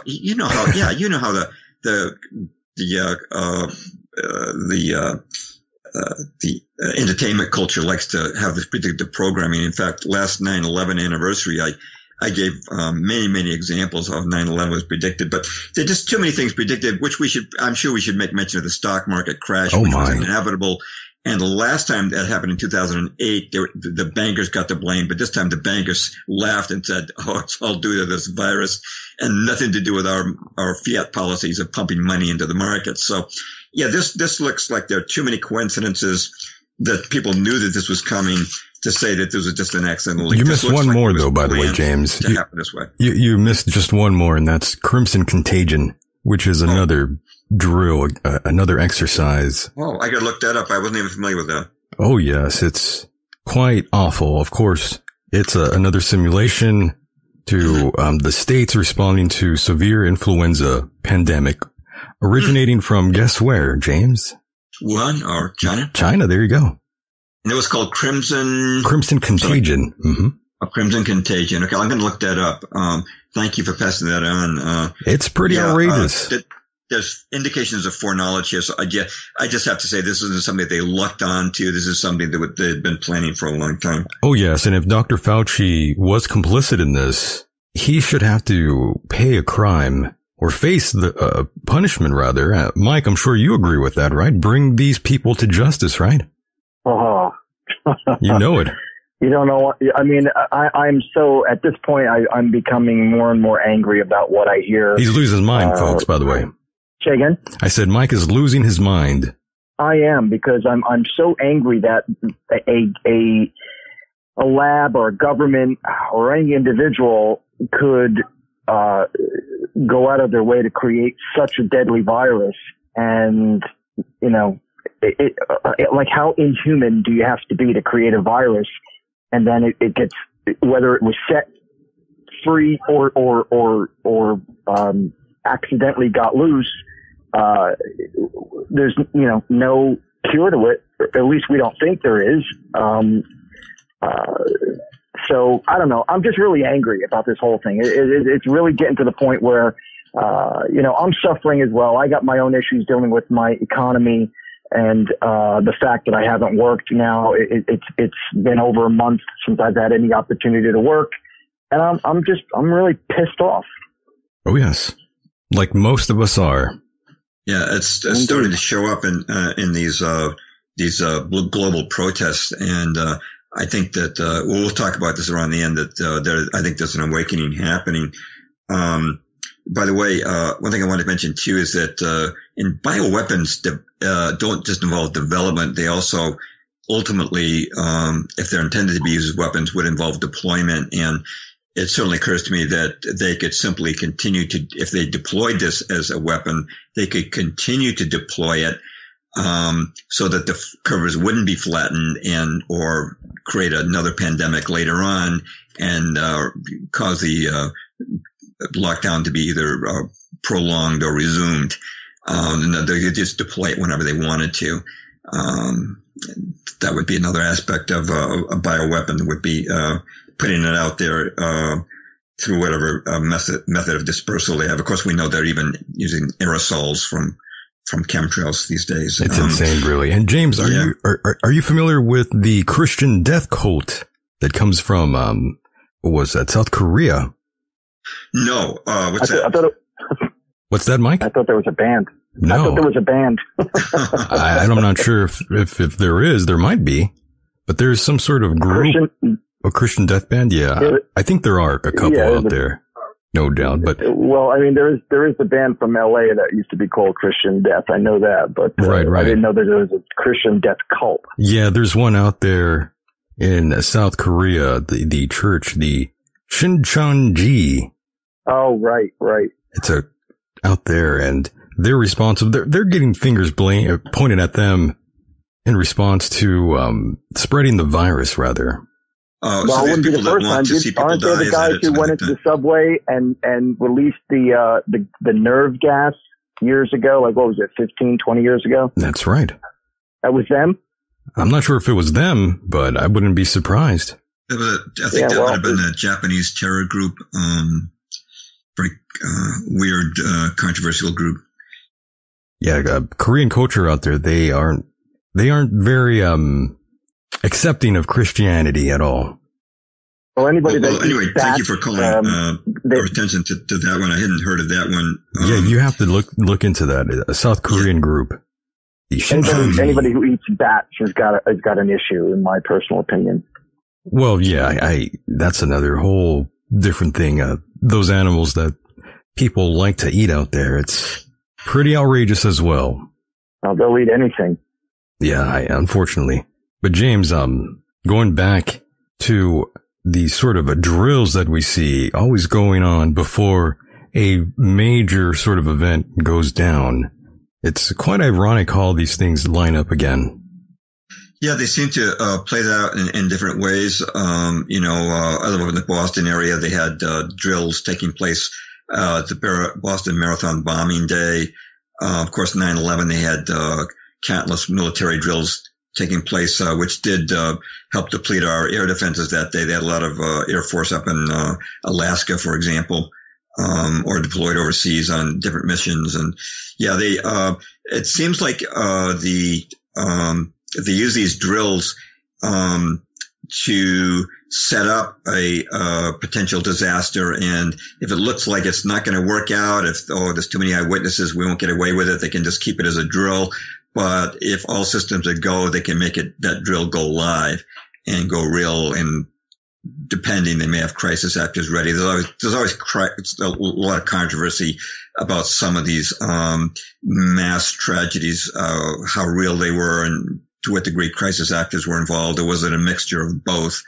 But that's probably a path we don't want to go down tonight. Understood. Stand topic. Yeah. And by the way, if China is responsible for this, what should be the consequence, in your opinion, James? Well, I think it's worldwide. The lockdown is worldwide. I mean, the brutal measures in England and here in America, even Justin Trudeau in Canada said there's going to be no return to normal until a vaccine is out. So this seems to be the powers that be at the top. I don't think it's just the Chinese. I think the Chinese, again, there was Chinese and American scientists together at Chapel Hill who started working on this project that Dr. Fauci's NIH approved in 2015. So I think this is sort of complicit, maybe some sword dueling for the public, but I think that behind the scenes, there's a lot of international cooperation going on to make this global lockdown happen. Mike, were you going to say something? No, sir. I thought I heard you back there. Nope, I didn't say a word. Understood. And what is the end game, James? The deep state's end game. What's your take on? Yeah, let's get to that. But I wanted to just talk about a couple other theories. Okay, go ahead. We get to that. One is the 5G theory, which I think is worth mentioning, and it's interesting. David Icke was talking about that. He had millions of views, and all of a sudden, David Icke is getting deplatformed, and YouTube has really been going after anybody who says that COVID-19 is the cause of the COVID-19 outbreak. 5G. Now, I do want to mention that some responsible spokespersons have gone against this. One of them is Derek Brose, who is a very well-known anti-5G activist. He was on with the Corbett Report, and he said he was living in Houston, which was a rollout American city for 5G, and he said, nobody was coming down with COVID-19, and he did not believe it was related. Although I just want to mention that I think they may have done a soft rollout of 5G. I've seen a paper by Dr. Magda Havas, she's a PhD who studies 5G, and she's pointing out that they're working at relatively low gigahertz, but they want to turn it up higher. And you have to wonder if maybe in Wuhan they turned it up really, really high. I don't know. But another group that did not believe was connected was 5G Crisis. They're a major anti-5G activist site. I subscribe to their newsletter. And they about 3 weeks ago, they came out with an email and said, please stop saying that 5G is the cause of COVID-19. They said that it was making their work a lot harder. And they said, please hold off on making these kind of claims because we do not have even though we have hard scientific proof that EMFs, electromagnetic frequencies, are very harmful to human health. We don't have hard scientific evidence at this time that 5G is the cause of COVID. But I also wanted to mention that, there are some responsible scholars who think that there's a relationship. One of them is Dr. Ronald Kostoff, PhD from the Georgia Institute of Technology. He recently published a 1,086-page paper on EMFs, and Appendix 5 is called Potential Impact of Wireless Radiation on the Coronavirus Pandemic. And he thinks that 5G could be weakening the immune systems of people. And it is interesting that Wuhan was the rollout city for 5G in China. And then I mentioned Dr. Magda Havas, PhD. She's done a study showing that states with 5G do have a higher rate of COVID-19 than states without it, about double. But of course, that could be for other reasons. 5G is prominent in cities, which, have greater rates of things like air pollution. And then Dr. Thomas Cowan, MD, and Dr. Robert O. Young believe that 5G is related. And I do link to the videos from my web article. Cowan in particular has an interesting reference to Arthur Firstenberg. You guys have probably heard of him. He's got this book called Invisible Rainbow.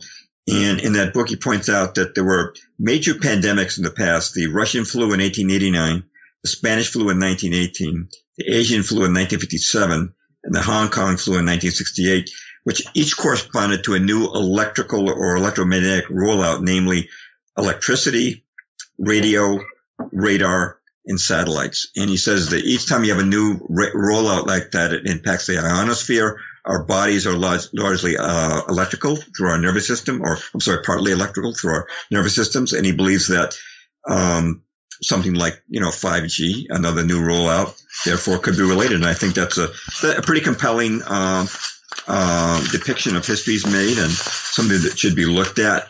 And the other thing that people are talking about in terms of 5G is Shigaki Hakazui, president of the Harmonics Corporation, wrote an article on wireless radiation, and he said that at 60 gigahertz, that 98% of transmitted energy from wireless is absorbed by atmospheric oxygen. So that's raised the question in people's mind. If people in Wuhan, some of them were dropping dead for no apparent reason, just young people who appeared perfectly healthy. The question has been raised, was 5G turned up to such a level that they were breathing in oxygen that was severely impairing their ability to process oxygen because it was taking up all this, high gigahertz energy from the 5G. Right. That's a good question. I don't think it's been proven. I think you'd need experiments. Yeah, I'm not would want to volunteer. Yeah, I'm not exactly. But, I think it's an interesting question. And also Dr. Rashid Buttar has talked about 5G, having a negative impact on cell permeability that might give the COVID-19 virus a better ability to impact human cells. So that's some of the theorizing on 5G. I thought it should be brought up in the discussion. It is quite interesting. I'm not exactly on the 5G bandwagon. I do know it's quite dangerous to some extent, no doubt. Mm-hmm. But in terms of 5G spreading the virus, I don't exactly see it completely that way, since the virus is spread person to person contact, not through radio waves. However, that's not to say 5G can't sort of affect your health in other ways, obviously. Right. So I'm not exactly on the bandwagon, but I'm not exactly off yet either. Some interesting things to look into in regards to 5G. Yeah, I think a couple of theories I'll just touch on real brief. Yeah, go ahead. Because this has been making the rounds in alt media. There's Dr. Andrew Kaufman is an MD, and he's talked about how under the microscope, you can't tell the coronavirus apart from what he calls exosomes, which are cellular matter that are removing toxins from cells. Right. And he talks about the fact that when cells get poisoned, these exosomes are produced, and he believes that what they're calling coronavirus could be actually exudates from cells, removing toxins, which could come from, he says, a variety of sources, not ruling out EMFs, electromagnetic frequencies is one of them. And the other theory that I think is a bit compelling is Dr. Stephanie Seneff. She's a PhD at MIT's Computer Science and Artificial Laboratory. She makes a case about glyphosate. She says not only getting glyphosate from our food, our cereal too, poison. Yeah. Yeah. But she says we're starting to breathe it in because they now have these biofuels that trucks and buses are starting to use. And those biofuels that are starting to replace diesel have glyphosate too. And so people who live in cities may be breathing glyphosate into their lungs. Right. And she makes the case in a scientific paper that there may be a relationship there, maybe perhaps contributing to this cytokine storm, this autoimmune reaction we were talking before in the lungs. So there's just a couple other theories. I can agree with that. Yeah, I can agree with that too. That's actually quite interesting. But as far as the end game goes. Yeah, the end game. Here we go. I think there seem to be three end games. One, of course, is we already talked about Bill Gates, but, he said, one of the quotes from Bill Gates is, quote, "It is fair to say things won't go back to truly normal until we have a vaccine we've gotten out to basically the entire world." End quote. And so he wants a global vaccine, everybody in the whole world to get his vaccines. We've already talked about all the damage those vaccines have done. And, he's into population control. He says that that's the big problem we're facing. And so if he's so worried about, overpopulation and vaccines make you healthier, wouldn't that go against his belief that we need to cut down the population? But if vaccines will actually kill people, wouldn't that be harmonious with his belief that overpopulation is our big problem? But let's talk a little bit about why a global vaccine is not the right solution. And I'm going to quote a guy, Dr. Stefano Montanari. He's an Italian nanopathologist. And I'll give you part of the quote, but it's a good one. And he says, quote, "You cannot vaccinate against the common cold because the common cold does not give immunity. In the course of a life, a person can have a cold 200 times, and at no time does that cold give immunity against the next cold. It's a colossal fraud. We're close to 8 billion people forced to be vaccinated, and it will be unimaginably enormous business," end quote.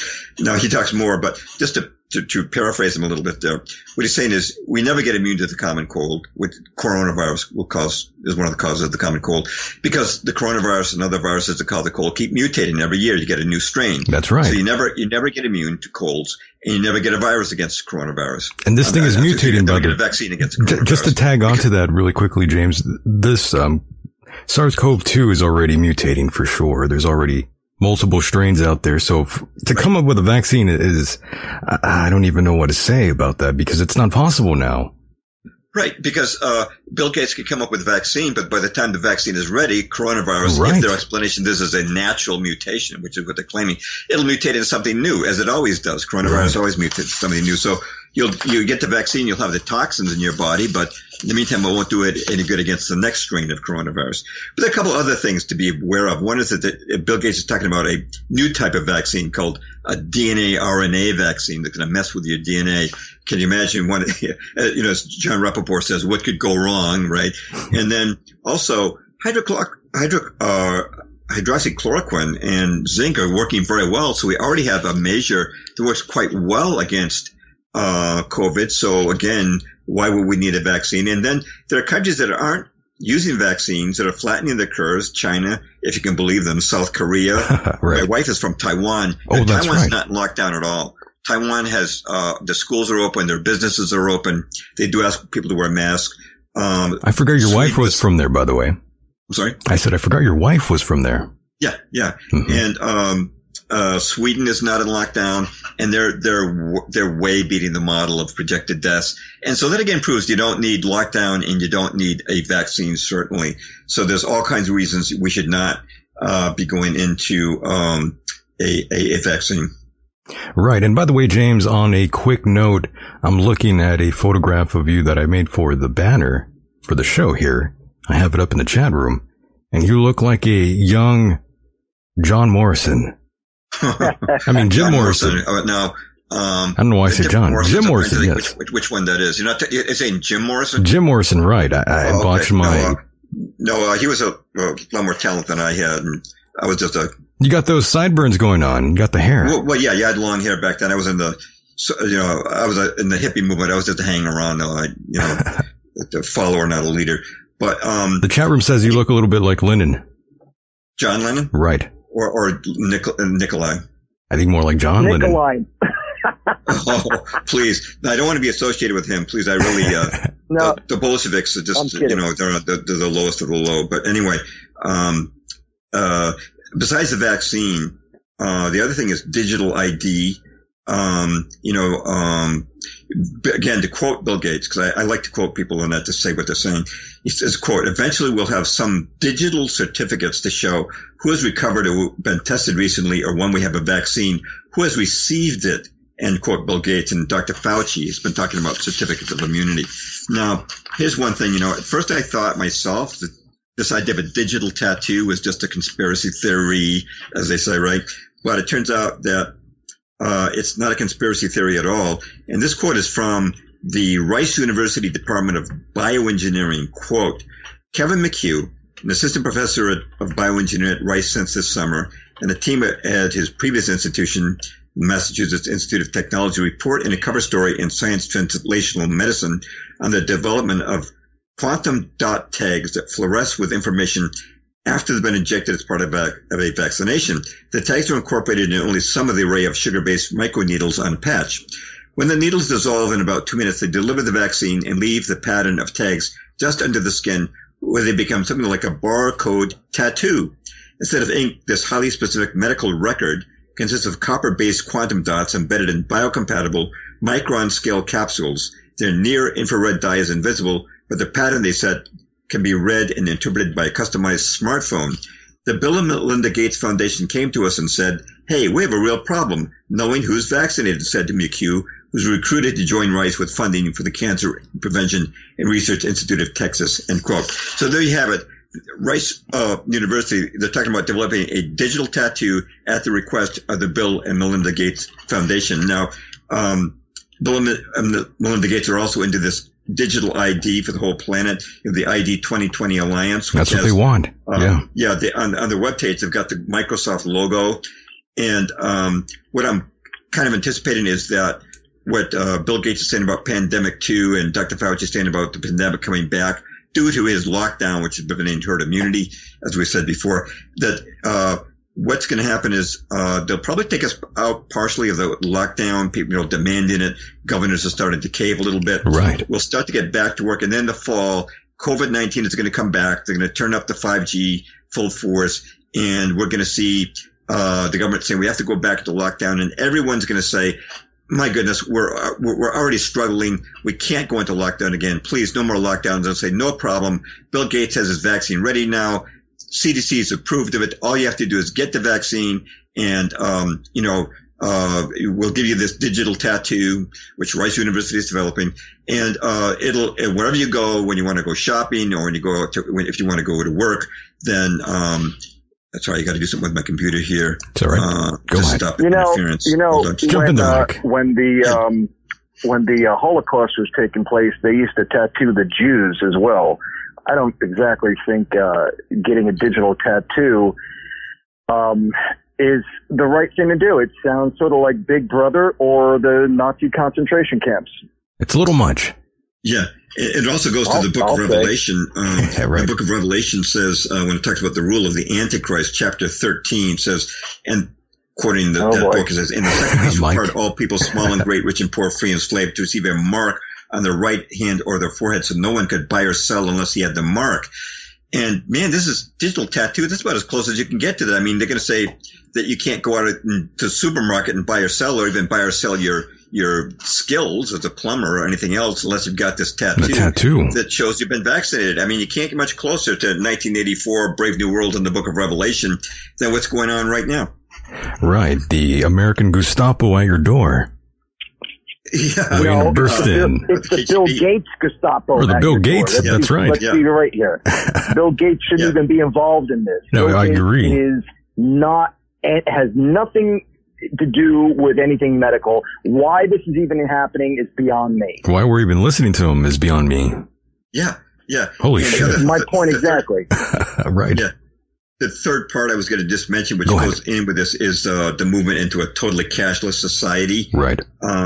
I was talking to a guy who's on a military base, and he said that they won't accept cash anymore because it could have COVID-19 cooties on it, right? So, you got to use credit card, but you've all had that feeling of credit card that you swipe and it won't work, right? Yeah. Well, eventually, if they could put a digital tattoo that has your vaccination record in it, eventually it'd be a small upgrade to put your financial record in it. Medical history. Swipe that. They're already doing that in places like Sweden. They've got people microchipped, and they walk into a bar and they can or store, and they can buy with their microchip. That's what they want for the whole planet. Your digital ID will be your key to buying things. And we'll go cashless because the cash could have the COVID-19 virus on it, and they're already saying that. And so that would be the third element, would be the cashless society, and you won't be able to buy anything unless you're vaccinated, and then your chip or your tattoo will allow you to buy. So those are the three elements: the vaccine, the tattoo, or microchip, and the digital currencies. Yeah, so, you might be even required to have one if you're going to fly somewhere too.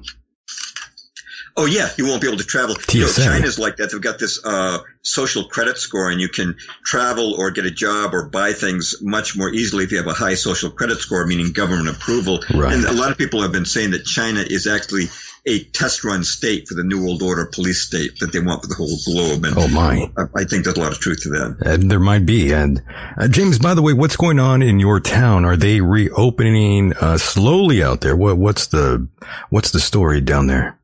Well, Governor Baker has just announced that we won't be reopening until mid-May. Who knows? They may extend that. Oh, my. He's just given an order that starting May the 6th, we have to wear masks if we go to the grocery store. We're still considered a kind of a hot spot. Our town did have success. Our town was kind of unique. We stopped 5G in our town. Our town selectmen were very alert to what's going on, thanks largely to Cece Doucette, who's a wireless educator. I have an interview with her on my website and in my book, 13 Pieces of the Jigsaw. She is an amazing lady. She gave a talk at our local library, and one of the town selectmen attended, and they wised up, and they actually they were able to defeat a proposal from Verizon to install small cell transmitters in our town. So that's one way, one good thing about my town. But the whole Massachusetts is under sort of a lockdown. We have this social distancing requirements, and again, Charlie Baker's ordered the masks.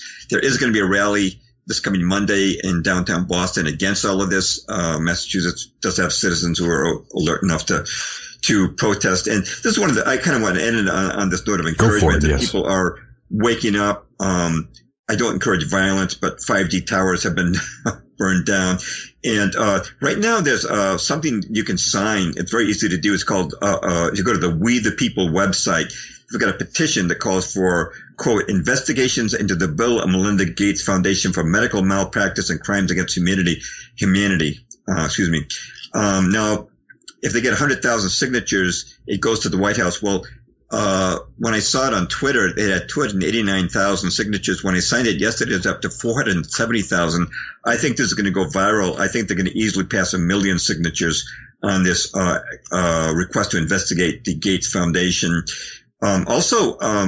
I was pleased to see this. Ben Garrison, a very popular cartoonist, he has 2 million followers on Twitter. He put out a cartoon called COVID 1984, where Bill Gates is Big Brother, and he's ruling over the planet, and that has gone viral. And Terrence K. Williams, the black comedian, he prefers the word black, by the way, to African American. He said that. So, but he's put out a pretty viral video, where he says, I'd rather shoot fried chicken grease up my arm than a Bill Gates vaccine. So, this guy, and David Icke's, interview in London Real had millions of views, and YouTube took it down, but it's still on the London Real website.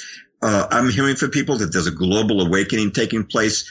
London Real recently had, Dr. Rashid Buttar again, the Buttar. I think this guy is really good. He's very dynamic, very outspoken, and very sincere.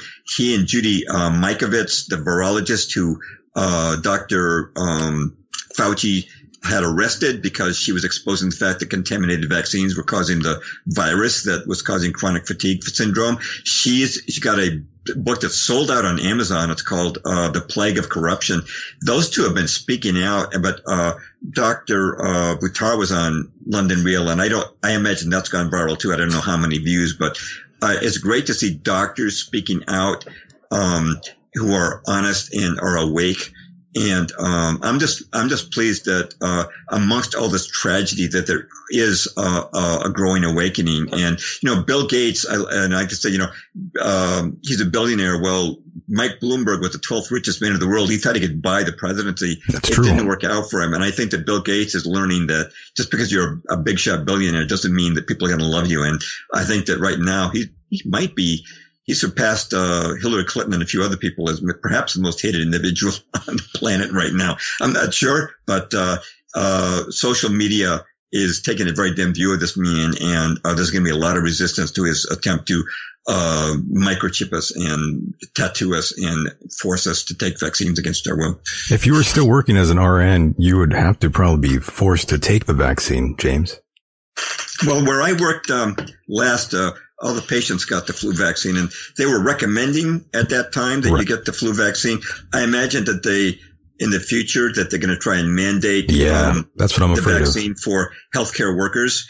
And of course, what that's going to do, if they shed the vaccine, the virus, and they're going to be giving it to their vulnerable patients, it's just a way of killing people off. It's part of this whole, there's a whole, I haven't got the quote in front of me, but that Prince Philip famously said that to solve the problem of, I'm paraphrasing it, but he said to solve the problem of overpopulation, I would like to return to this world as a deadly virus, which is just what we're seeing happening. But there's so many quotes from Ted Turner saying he wants to reduce world population by 95%, and Robert McNamara used to be president of the World Bank saying that the current death rates must go up to solve overpopulation. I mean, so many quotes from we call the global elite talking about reducing world population. There's no question that this is one of the foremost objectives that they have. Agenda 21 in play. Mm-hmm. It seems like it for sure. And by the way, James, lots of people taking the shelter in place very badly, lots of adults out there very angry, even children committing suicide over this, lots of domestic disputes going on. I have to say, thank God there hasn't been a solar flare or an EMP going off. I mean, then people would really lose their minds. Well, never know what they have down the road. I listened to an interview that Deborah Tavares did 2 or 3 days ago on Israeli News Live, and she paints a pretty bleak picture. She thinks that with the return of warm weather, that we're going to start to see more renewal of these fires. The California fires, the Australia fires, that they're going to start causing more fires in America. And she paints a very bleak picture. And I tweeted the interview, but I said, if you're really feeling stressed out, I don't recommend listening to it. But they may be planning to make us more depressed and more suicidal down the road. Let's hope that the American people can revolt against this and take back their constitutional rights. And I want to end on a note of encouragement, not on bleakness, that people are awakening, and let's fight this thing. I mean, God's will be done on earth as it is in heaven. And if the Antichrist does come to power and this new world order, people get their way, we know it's not going to last. They're going to have a short victory. I can assure you of that. They're not going to be celebrating. They're not going to be doing an end zone dance for very long. And Mike, go ahead, jump in there. Yeah, no, that's all right. Go ahead, go on. Oh, you're good? Yeah, go ahead. I had to make sure I put you up there. I wasn't sure. But yes, James, that's right. Go on. I do want to thank you tremendously for being a part of the program. It's been an awesome discussion, and I'm sure the next one will be even better. So James, definitely go ahead and plug anything you'd like. The floor is yours. Oh, well, thank you. Well, my website is jamesperloff.com, P as in Peter, ERLOFF. And my article on COVID-19 is called COVID-19 Red Pilled. And like I said, I'm trying to keep that updated. And I have a lot of blog posts there. And I do want to recommend a couple of books. If people have time in their hands with this lockdown, so it's a good time to learn about the New World Order. Again, my book, Truth is a Lonely Warrior, is as much as I can make it an A to Z primer on the New World Order. Again, everything from false flags to weather control. Just trying to give people a very in a reader friendly format. I have a little character in there I call Marvin, who keeps presenting the mainstream viewpoint and saying, that's conspiracy. He presents the mainstream disagreements with what I'm saying. And since I wrote the book, I get to basically defeat him all the time. Amazing. But then I also have my more recent book. It's called 13 Pieces of the Jigsaw, and that is some of the best pieces I've written. It includes things I did not go into in Truth is the Lonely Warrior, like the Hindenburg incident and EMFs. And even the Battle of Lexington, where, I grew up in Lexington, Massachusetts, and I've learned a lot about the dark side of America's founding. And the Battle of Lexington, which started the Revolutionary War and started the United States. After, sorry to say, for American patriots, I didn't even talk about this. I talked to American patriots at the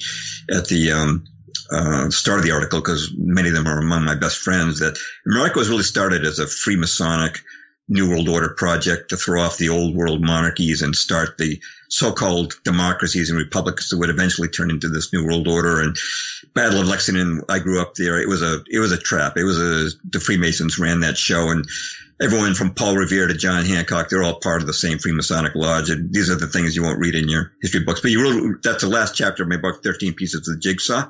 But you can also read it for free on my website. It's called The Secrets Buried at Lexington Green. But those are my books, 13 Pieces of the Jigsaw. Truth is the Lonely Warrior. I have some older ones as well.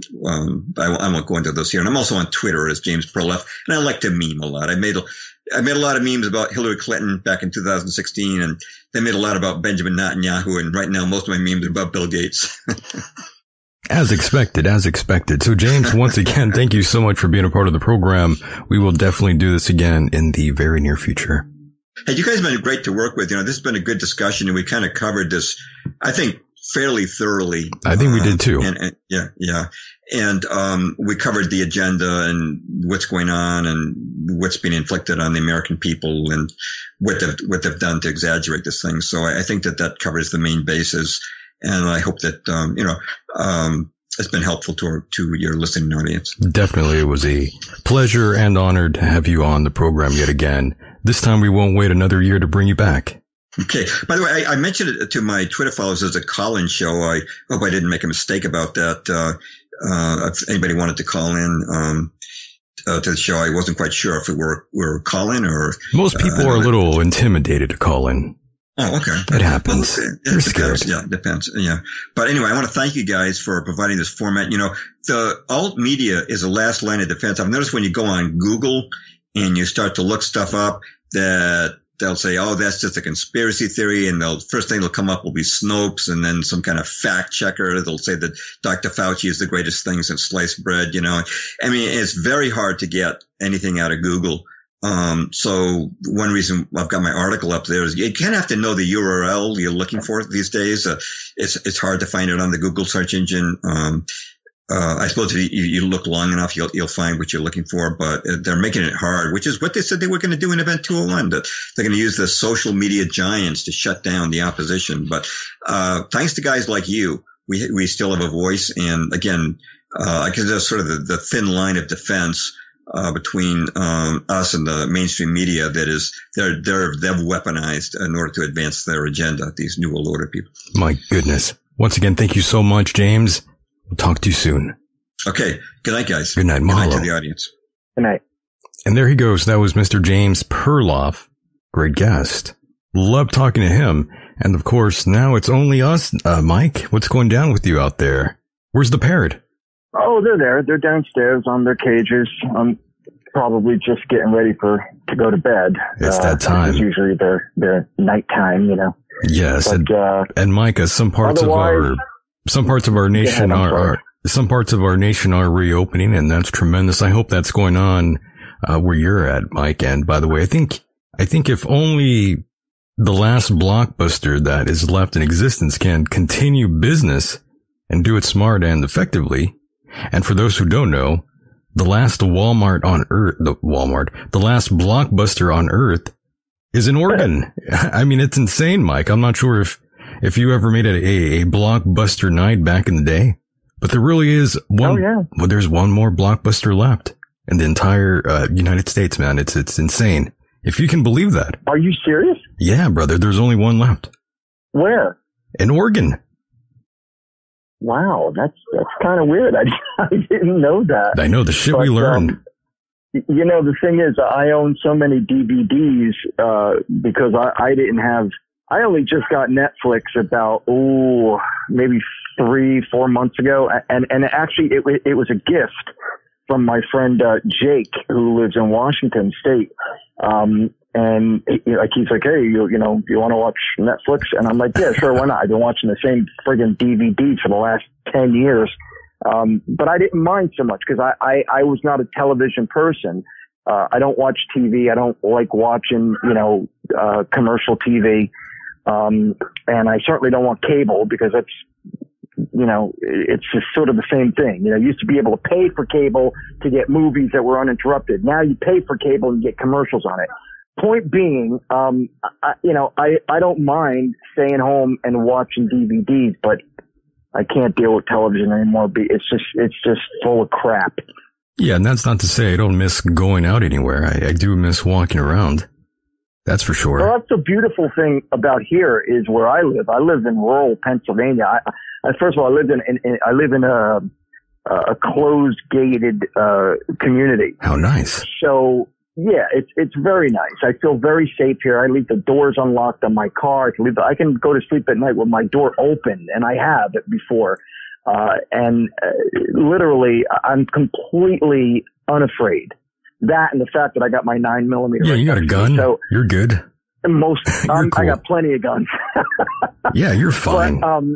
But I'm just saying, like here, the only time I wear my face mask is when I go to places like, food shopping primarily. But here's the funny thing, and I'll bring this up to you. Have you been to Walmart lately? I actually haven't been to Walmart in a minute. Okay. But you have been there, right? Of course. Yeah. No doubt. Okay. You know how when you go in, right, and, obviously you've got the Walmart section, like, the big store with all its departments. Right. And then usually by the cash registers, you'll have like H&R Block, some sort of a bank, an eyeglasses place. Yeah. Pizza. You know what I'm talking about? They have all salon, nails, whatever. You got it. Here's the thing. Now, Walmart is open, and under the same roof are the companies that are within Walmart. They're closed, but Walmart is open. And that's happening there.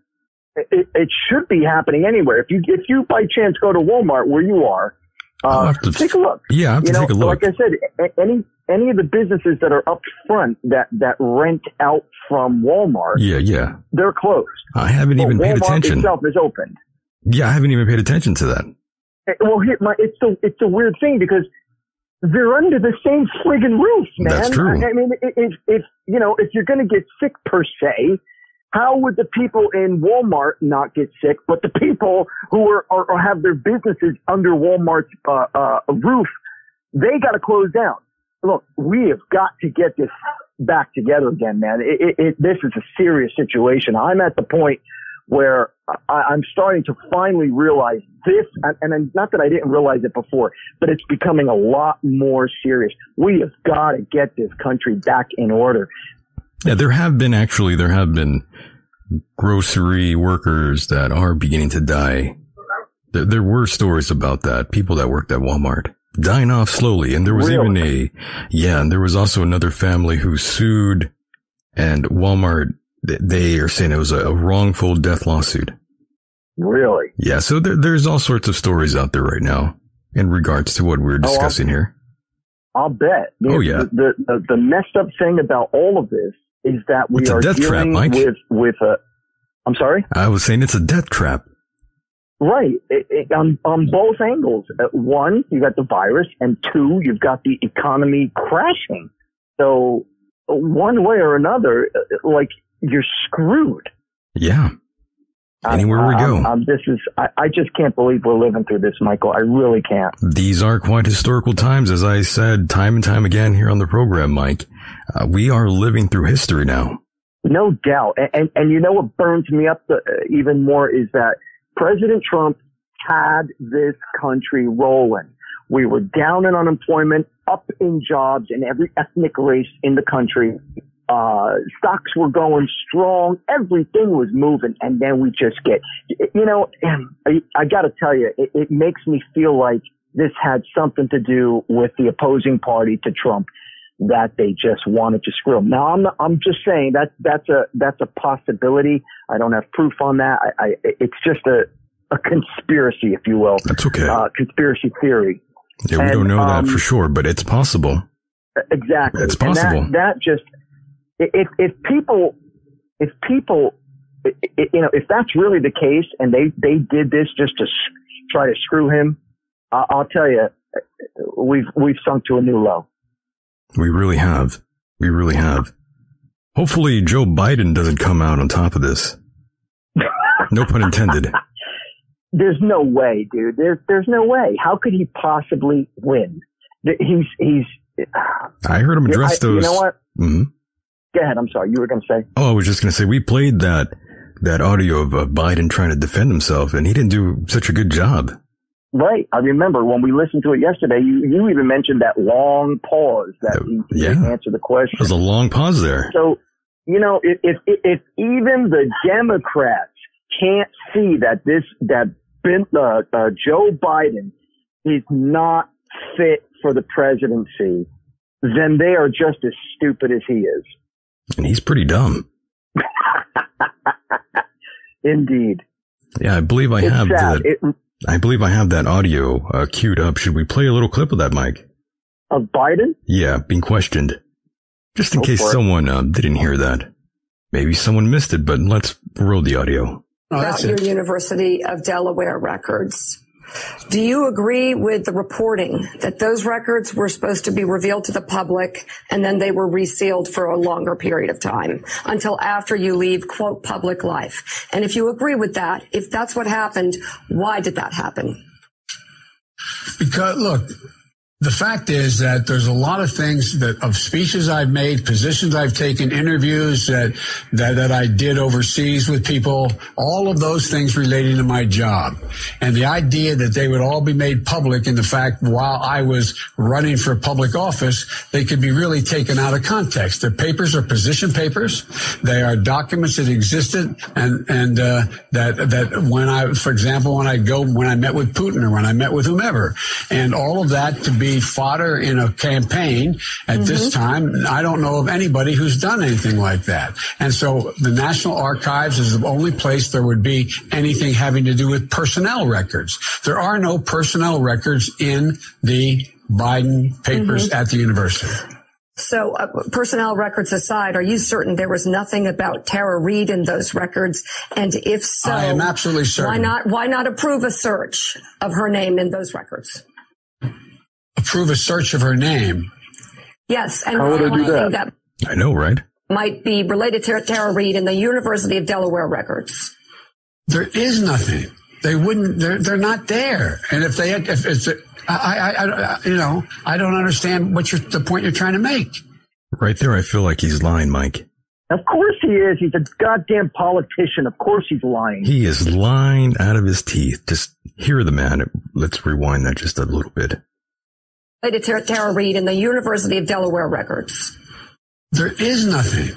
They wouldn't. They're not there. And if they had, if it's, I don't understand the point you're trying to make. The point I'm trying to make is that there are no personnel records by definition. The point I'm trying to make is that you are approving and actually calling for a search of the National Archives records of anything pertaining to Tara Reid. I'm asking why not do the same in the University of Delaware records, which have raised questions because they were supposed to be revealed to the public and then they were sealed for a longer period of time. Why not do it for both sets of records? Because the material in the University of Delaware has no personnel files, but it does have a lot of confidential conversations that I had with the president about a particular issue, that I had with the heads of state of other places, that would not be something that would be revealed while I was in public office or while I was seeking public office. It just stands to reason. To the best of my knowledge, no one else has done that either. I'm just talking about her name, not anybody else in those records. A search for that. There's that pause. Nothing classified Wow. to the president or anybody else. I'm just asking, why not do a search for Tara Reade's name in the University of Delaware records?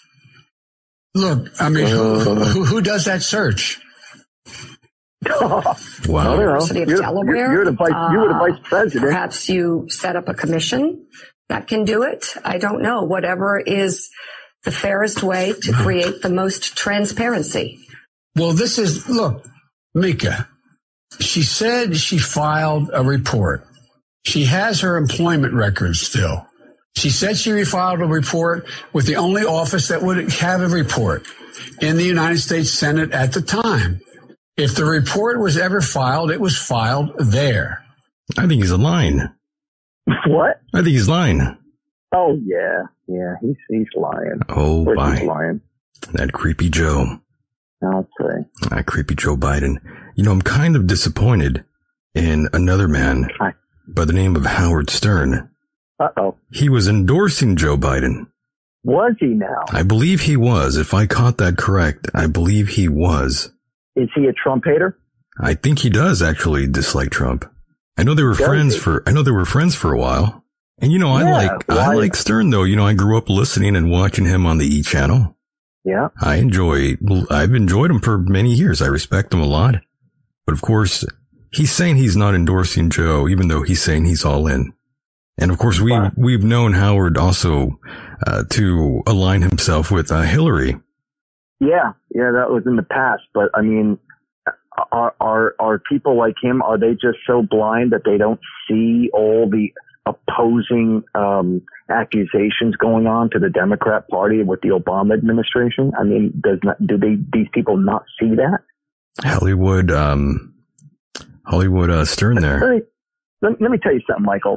As I've mentioned multiple times on the station and to you in private, I used to be a politically correct liberal Democrat. That's hard to imagine, 26 Mike. Years. It's hard to imagine. All right. Yeah. Well, but you know what? I wasn't a fruitcake nutcase like these Democrats that are out today. You know, maniacs like Antifa, who are exactly what they say they're not. And other various types of Democratic insanity, like AOC, the Congresswoman, AOC, who's in her own right mind thinks she's correct about all the things that she brings up. Anyway, and Nancy Pelosi, Chuck Schumer, all these people, in my opinion, are crackpots. I was never like that. Here's my point, what I'm trying to make. For years, as a Democrat, I went with what everybody else was and agreed with them, never having done my own research. When Obama was about to be elected, now mind you, I was still a Democrat when he got elected, but when he got elected, I knew something was wrong with him. I tried to do some research. I was only able to do so much because they keep a lot of things private. So eventually I began listening to the opposite party, the Republican Party. Now, let me be absolutely clear here. I am not a Republican. I am also no longer a Democrat. But when I listened to what the Republican Party was saying, opposing the Democrat Party, I then began to make my own decisions that something's not right here. And that, after 26 years, that is what made me move from being a Democrat to an independent. It was probably about a year after Obama got elected. And then I began to hear the things about him. The first thing that caught me was his birth certificate and him not being born in this country, which is a fact. He was born, where was he born, in Taiwan? No, not Taiwan. Yeah, Taiwan, wasn't it? I think it might have been Kenya. Or Hawaii. Was it Kenya? Okay, I believe maybe so. It was Kenya. Point being, like, it was Donald Trump who brought it up. Where's his birth certificate? Where is his birth certificate? Finally, when he finally puts one out, you know it was doctored. You know it was. Amazing. The whole system is corrupt, and That is why, I'll say it again for the millionth time, that is why I voted for Donald Trump. He is not a scumbag politician, POS, either Democrat or Republican. He came in to make the government work the way it's supposed to be working. That means taking more shit from every Democrat and rhino in government than any president in the history of the United States of America. So, Mike, are you telling me you're not going to vote for Joe Biden? Imagine I'm that. Shocked. I'm shocked you're not. Oh, yeah, me too. But there's someone else. Do you consider yourself a Republican? No, I don't consider myself anything really, just independent. Okay, fair enough. Yeah. Yeah, I'm just not a part of any of these groups. Never have been, to be honest. You know, how can you be with all the corruption that's going on? It's hard to be. Especially when you know what's going on. Everyone has hands. Everyone has blood on their hands. So it's really hard to choose a side. And you know, Mike, when I was a Democrat, I tried to do the right thing. Again, politically correct, the liberal. I tried to do the right thing. You know, they say that the Democratic Party is supposed to be the party of empathy and help to other people, and then, you know, they always put the Republicans down as being the bad guys, and they're so evil. Apparently, this whole switch came about when Nixon came into office, because it was the Democrats for so many years that were the assholes, having created the KKK and the segregation between whites and blacks. So, you know, and then all of a sudden, after Nixon got impeached, calm down there, Mike. Oh, well, we're gonna calm down there. You're not supposed to say that about the Democrats. Calm down there. Don't say the truth about them. And the KKK there, that's a secret there. Yeah, they don't, because they don't want to fess up to their own past, you know, and the things that's why they want to tear down these statues, and, you know, the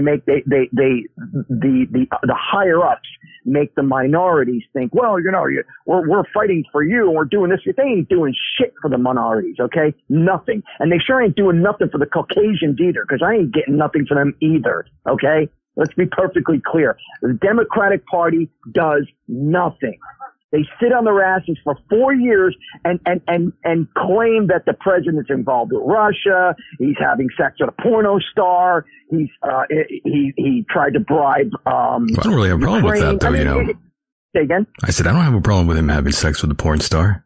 Neither do I. They're both adults. You know. I mean, that was before his presidency anyway. Right. Who cares? How many people did Bill Clinton screw around with in the Oval Office? Plenty, I'm sure. You gotta admit though, Mike, you know, he did a great job. You know, he had a good run. Got blown in the Oval Office. I mean, that's a highlight. Indeed he did. That's one for the highlight reel. Yeah, and she wasn't so bad looking, you know, compared to Hillary. So how can we get mad at our boy Bill Clinton here? And then you've got the fact that he was involved with, what was that guy who got murdered in jail? The guy with the pedophile. You mean Jeffrey Epstein, yeah. Epstein. So now they're even making it a point that Clinton was obviously with, on that island, multiple times. And, you know, everything was hush hush. You know, they kept it real quiet, but you know what went on there. Oh, yeah. I mean, most of the girls are talking. Yeah, it's outrageous. So I'll tell you, man, it must be really nice to be a billionaire or a Democrat politician. I'll tell you that. Yeah, you just buy people off.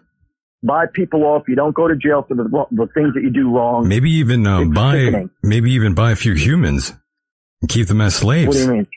You know, the sex trafficking. Possible. You know, that's what's going down over there. Very possible. Yep. I tell you, man, the whole world is just effed up. I just cannot believe what I'm living through in this new millennium. It really is sad. I know it is. It's a sad world, Mike, because, you know, I can't get the same sort of Clinton portrait that Jeffrey Epstein had in his house of Bill in a blue dress. Yeah. Thanks to PM Chan there for reminding me. Yes, Clinton in a blue dress there, like Monica. Good times. Very good times. Good times. Yeah. Well, I hope you enjoyed tonight's show, Mike. Yeah, it was all right. We had some problems here. A little audio. I had my own problems, man. This stupid microphone. Well, I think you just need the healing of God, Mike. That's what it is. What's that? I need to get drunk? You need that too, but you need the help of prayer. And I think I know just what to do here. Oh, God. I think I might have to play it, Mike. Oh, you're killing me. I might. Well, I think you need it. You need a little bit of prayer in your life. Here we go, Mike. I hope put you your have, hand on that. There we go. Yes. Just do it, Mike. Thank you, Jesus. Thank you. Thank you, Jesus. I feel like I'm being touched wrong. It's Joe Biden. Your healing. Joe Biden's going to touch you. Say it, I take it. I take it. I have it. I have it, Mike. It's mine. It's mine. I thank you and praise you for it. Praise you, Mike. And I forgive if I have aught against I'm helping you, Mike. This is for your own good. And I praise you. That thank you so much, Michael. It's for your own good, Mike. According to the We're all word praying of God, in the chat room for you. I'm healed. Thank goodness. Yes. We are all praying. I consider not my own body. Yes, consider not my own body. I consider not symptoms. God, country, and family, Mike. In my body. I consider not symptoms in my but only that which God has promised. Only that which God has. Only that what the Word has said. You need this, Mike. I'm telling you. By His stripes I was healed, and by His stripes I am healed now. I'm not the sick trying to get healed. I'm the healed, and the devil's trying to give me the flu. Right. Or whatever else kind of thing is. Goddamn devil. Yeah, it's a devil. Healed you know? and well. I thought God created everything on this planet. Now the devil's the one who created the flu. Amen, Mike. Never fails. Amen. Hallelujah. Mike. Hallelujah. Well, thank you, Kenneth Copeland, for that. Really do appreciate that. And Mike, this was for your own good. You needed to hear some prayer there. Get blessed by Jesus. You love torturing me, don't you? I really do. You know I do. I got to tell you before you sign off. You remember that succubus I used to date? Oh yes, it's a good thing you're not quarantined with her. Hell yeah! You guys probably would have killed each other by now. I would have killed her. She would have killed me. I would have killed her. You would have stabbed her. I got to tell you this story. Go ahead. So her parents, her adopted parents, or I should say adoptive parents, were born again Christians. Okay. So every time I would go, every time we would go over her family's house for holidays, particularly like Christmas or Easter. Now, you know my background and what I am, right? I know you know, because we talked about it 1,000 times. Don't tell me, Mike. Don't tell me. Don't hurt me here. Okay. So we would go there, and obviously she never told her parents that I was, a modern Satanist, and my belief system, and that I was no longer a Christian. Right. Or I should say a Roman Catholic. So we would go over to the house, especially on Christmas. And so when we would sit down, first of all, just as we sat down to dinner, the father would read from the Bible. Oh my! And me, I'm sitting in the chair with my hand in my head, going, "Oh gosh, why am I here?" And then we would sit down to the table, and then everybody would grab hands, and they would go into prayer. That was your favorite time, thinking to Mike. myself, God, if these people just only knew who I am and what I believe, they would all they'd all vomit pea soup like The Exorcist. Because hey, look, if that's what you're into, that's what you're into. I'm not knocking it. I'm just saying, for a person like me to show up at a dinner where everybody is praying, being a modern Satanist is just kind of funny. That is funny. That is funny. I'm not even religious, and I feel crucified after that story. My God. Yeah. So there you go. Very good, very good. And of course I have to play this. Ladies and gentlemen, it's Michael and Mike of the Michael Deacon Program. That's true. It's goddamn amazing. It's kind of amazing. I agree. I heard you playing it right when we came back from the break. I did. Well, that was a different one. Oh, that's right. Yeah, there's at least two of them, right? Yeah, it's this one that you heard. This one's cool too. This is like if we're going to kill someone before we come on. And we're going to hack up a body. And we got this playing in the background. You know, the music sounds like it's like from a crime scene television show. It's a murder song.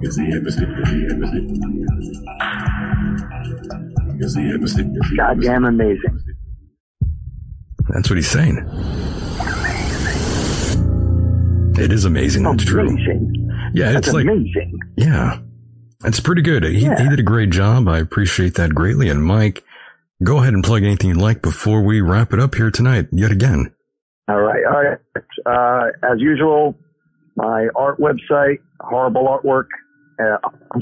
Art and photograph site, horribleartwork.com. Horribleartwork.com. And my music from the 30 years, all my efforts, is MikeHideous.com, MYKE.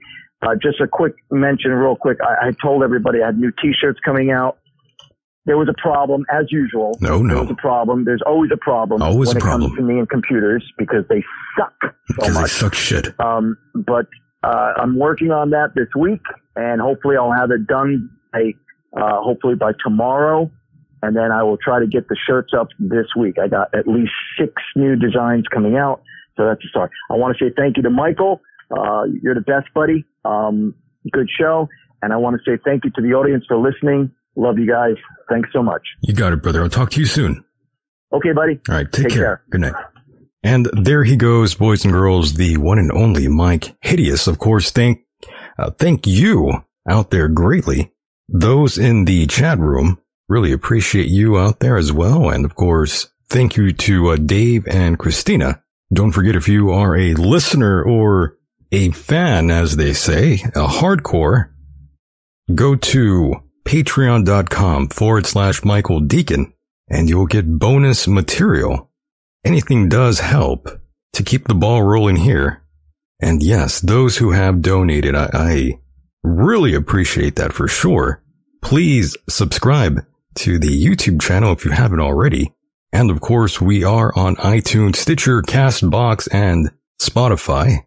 Yes, I appreciate that. Yes, the mods. Yes, the mods in the chat room. Thank you so much for your hard work as well. I know it's not an easy task to get rid of the scumbags out there, for sure.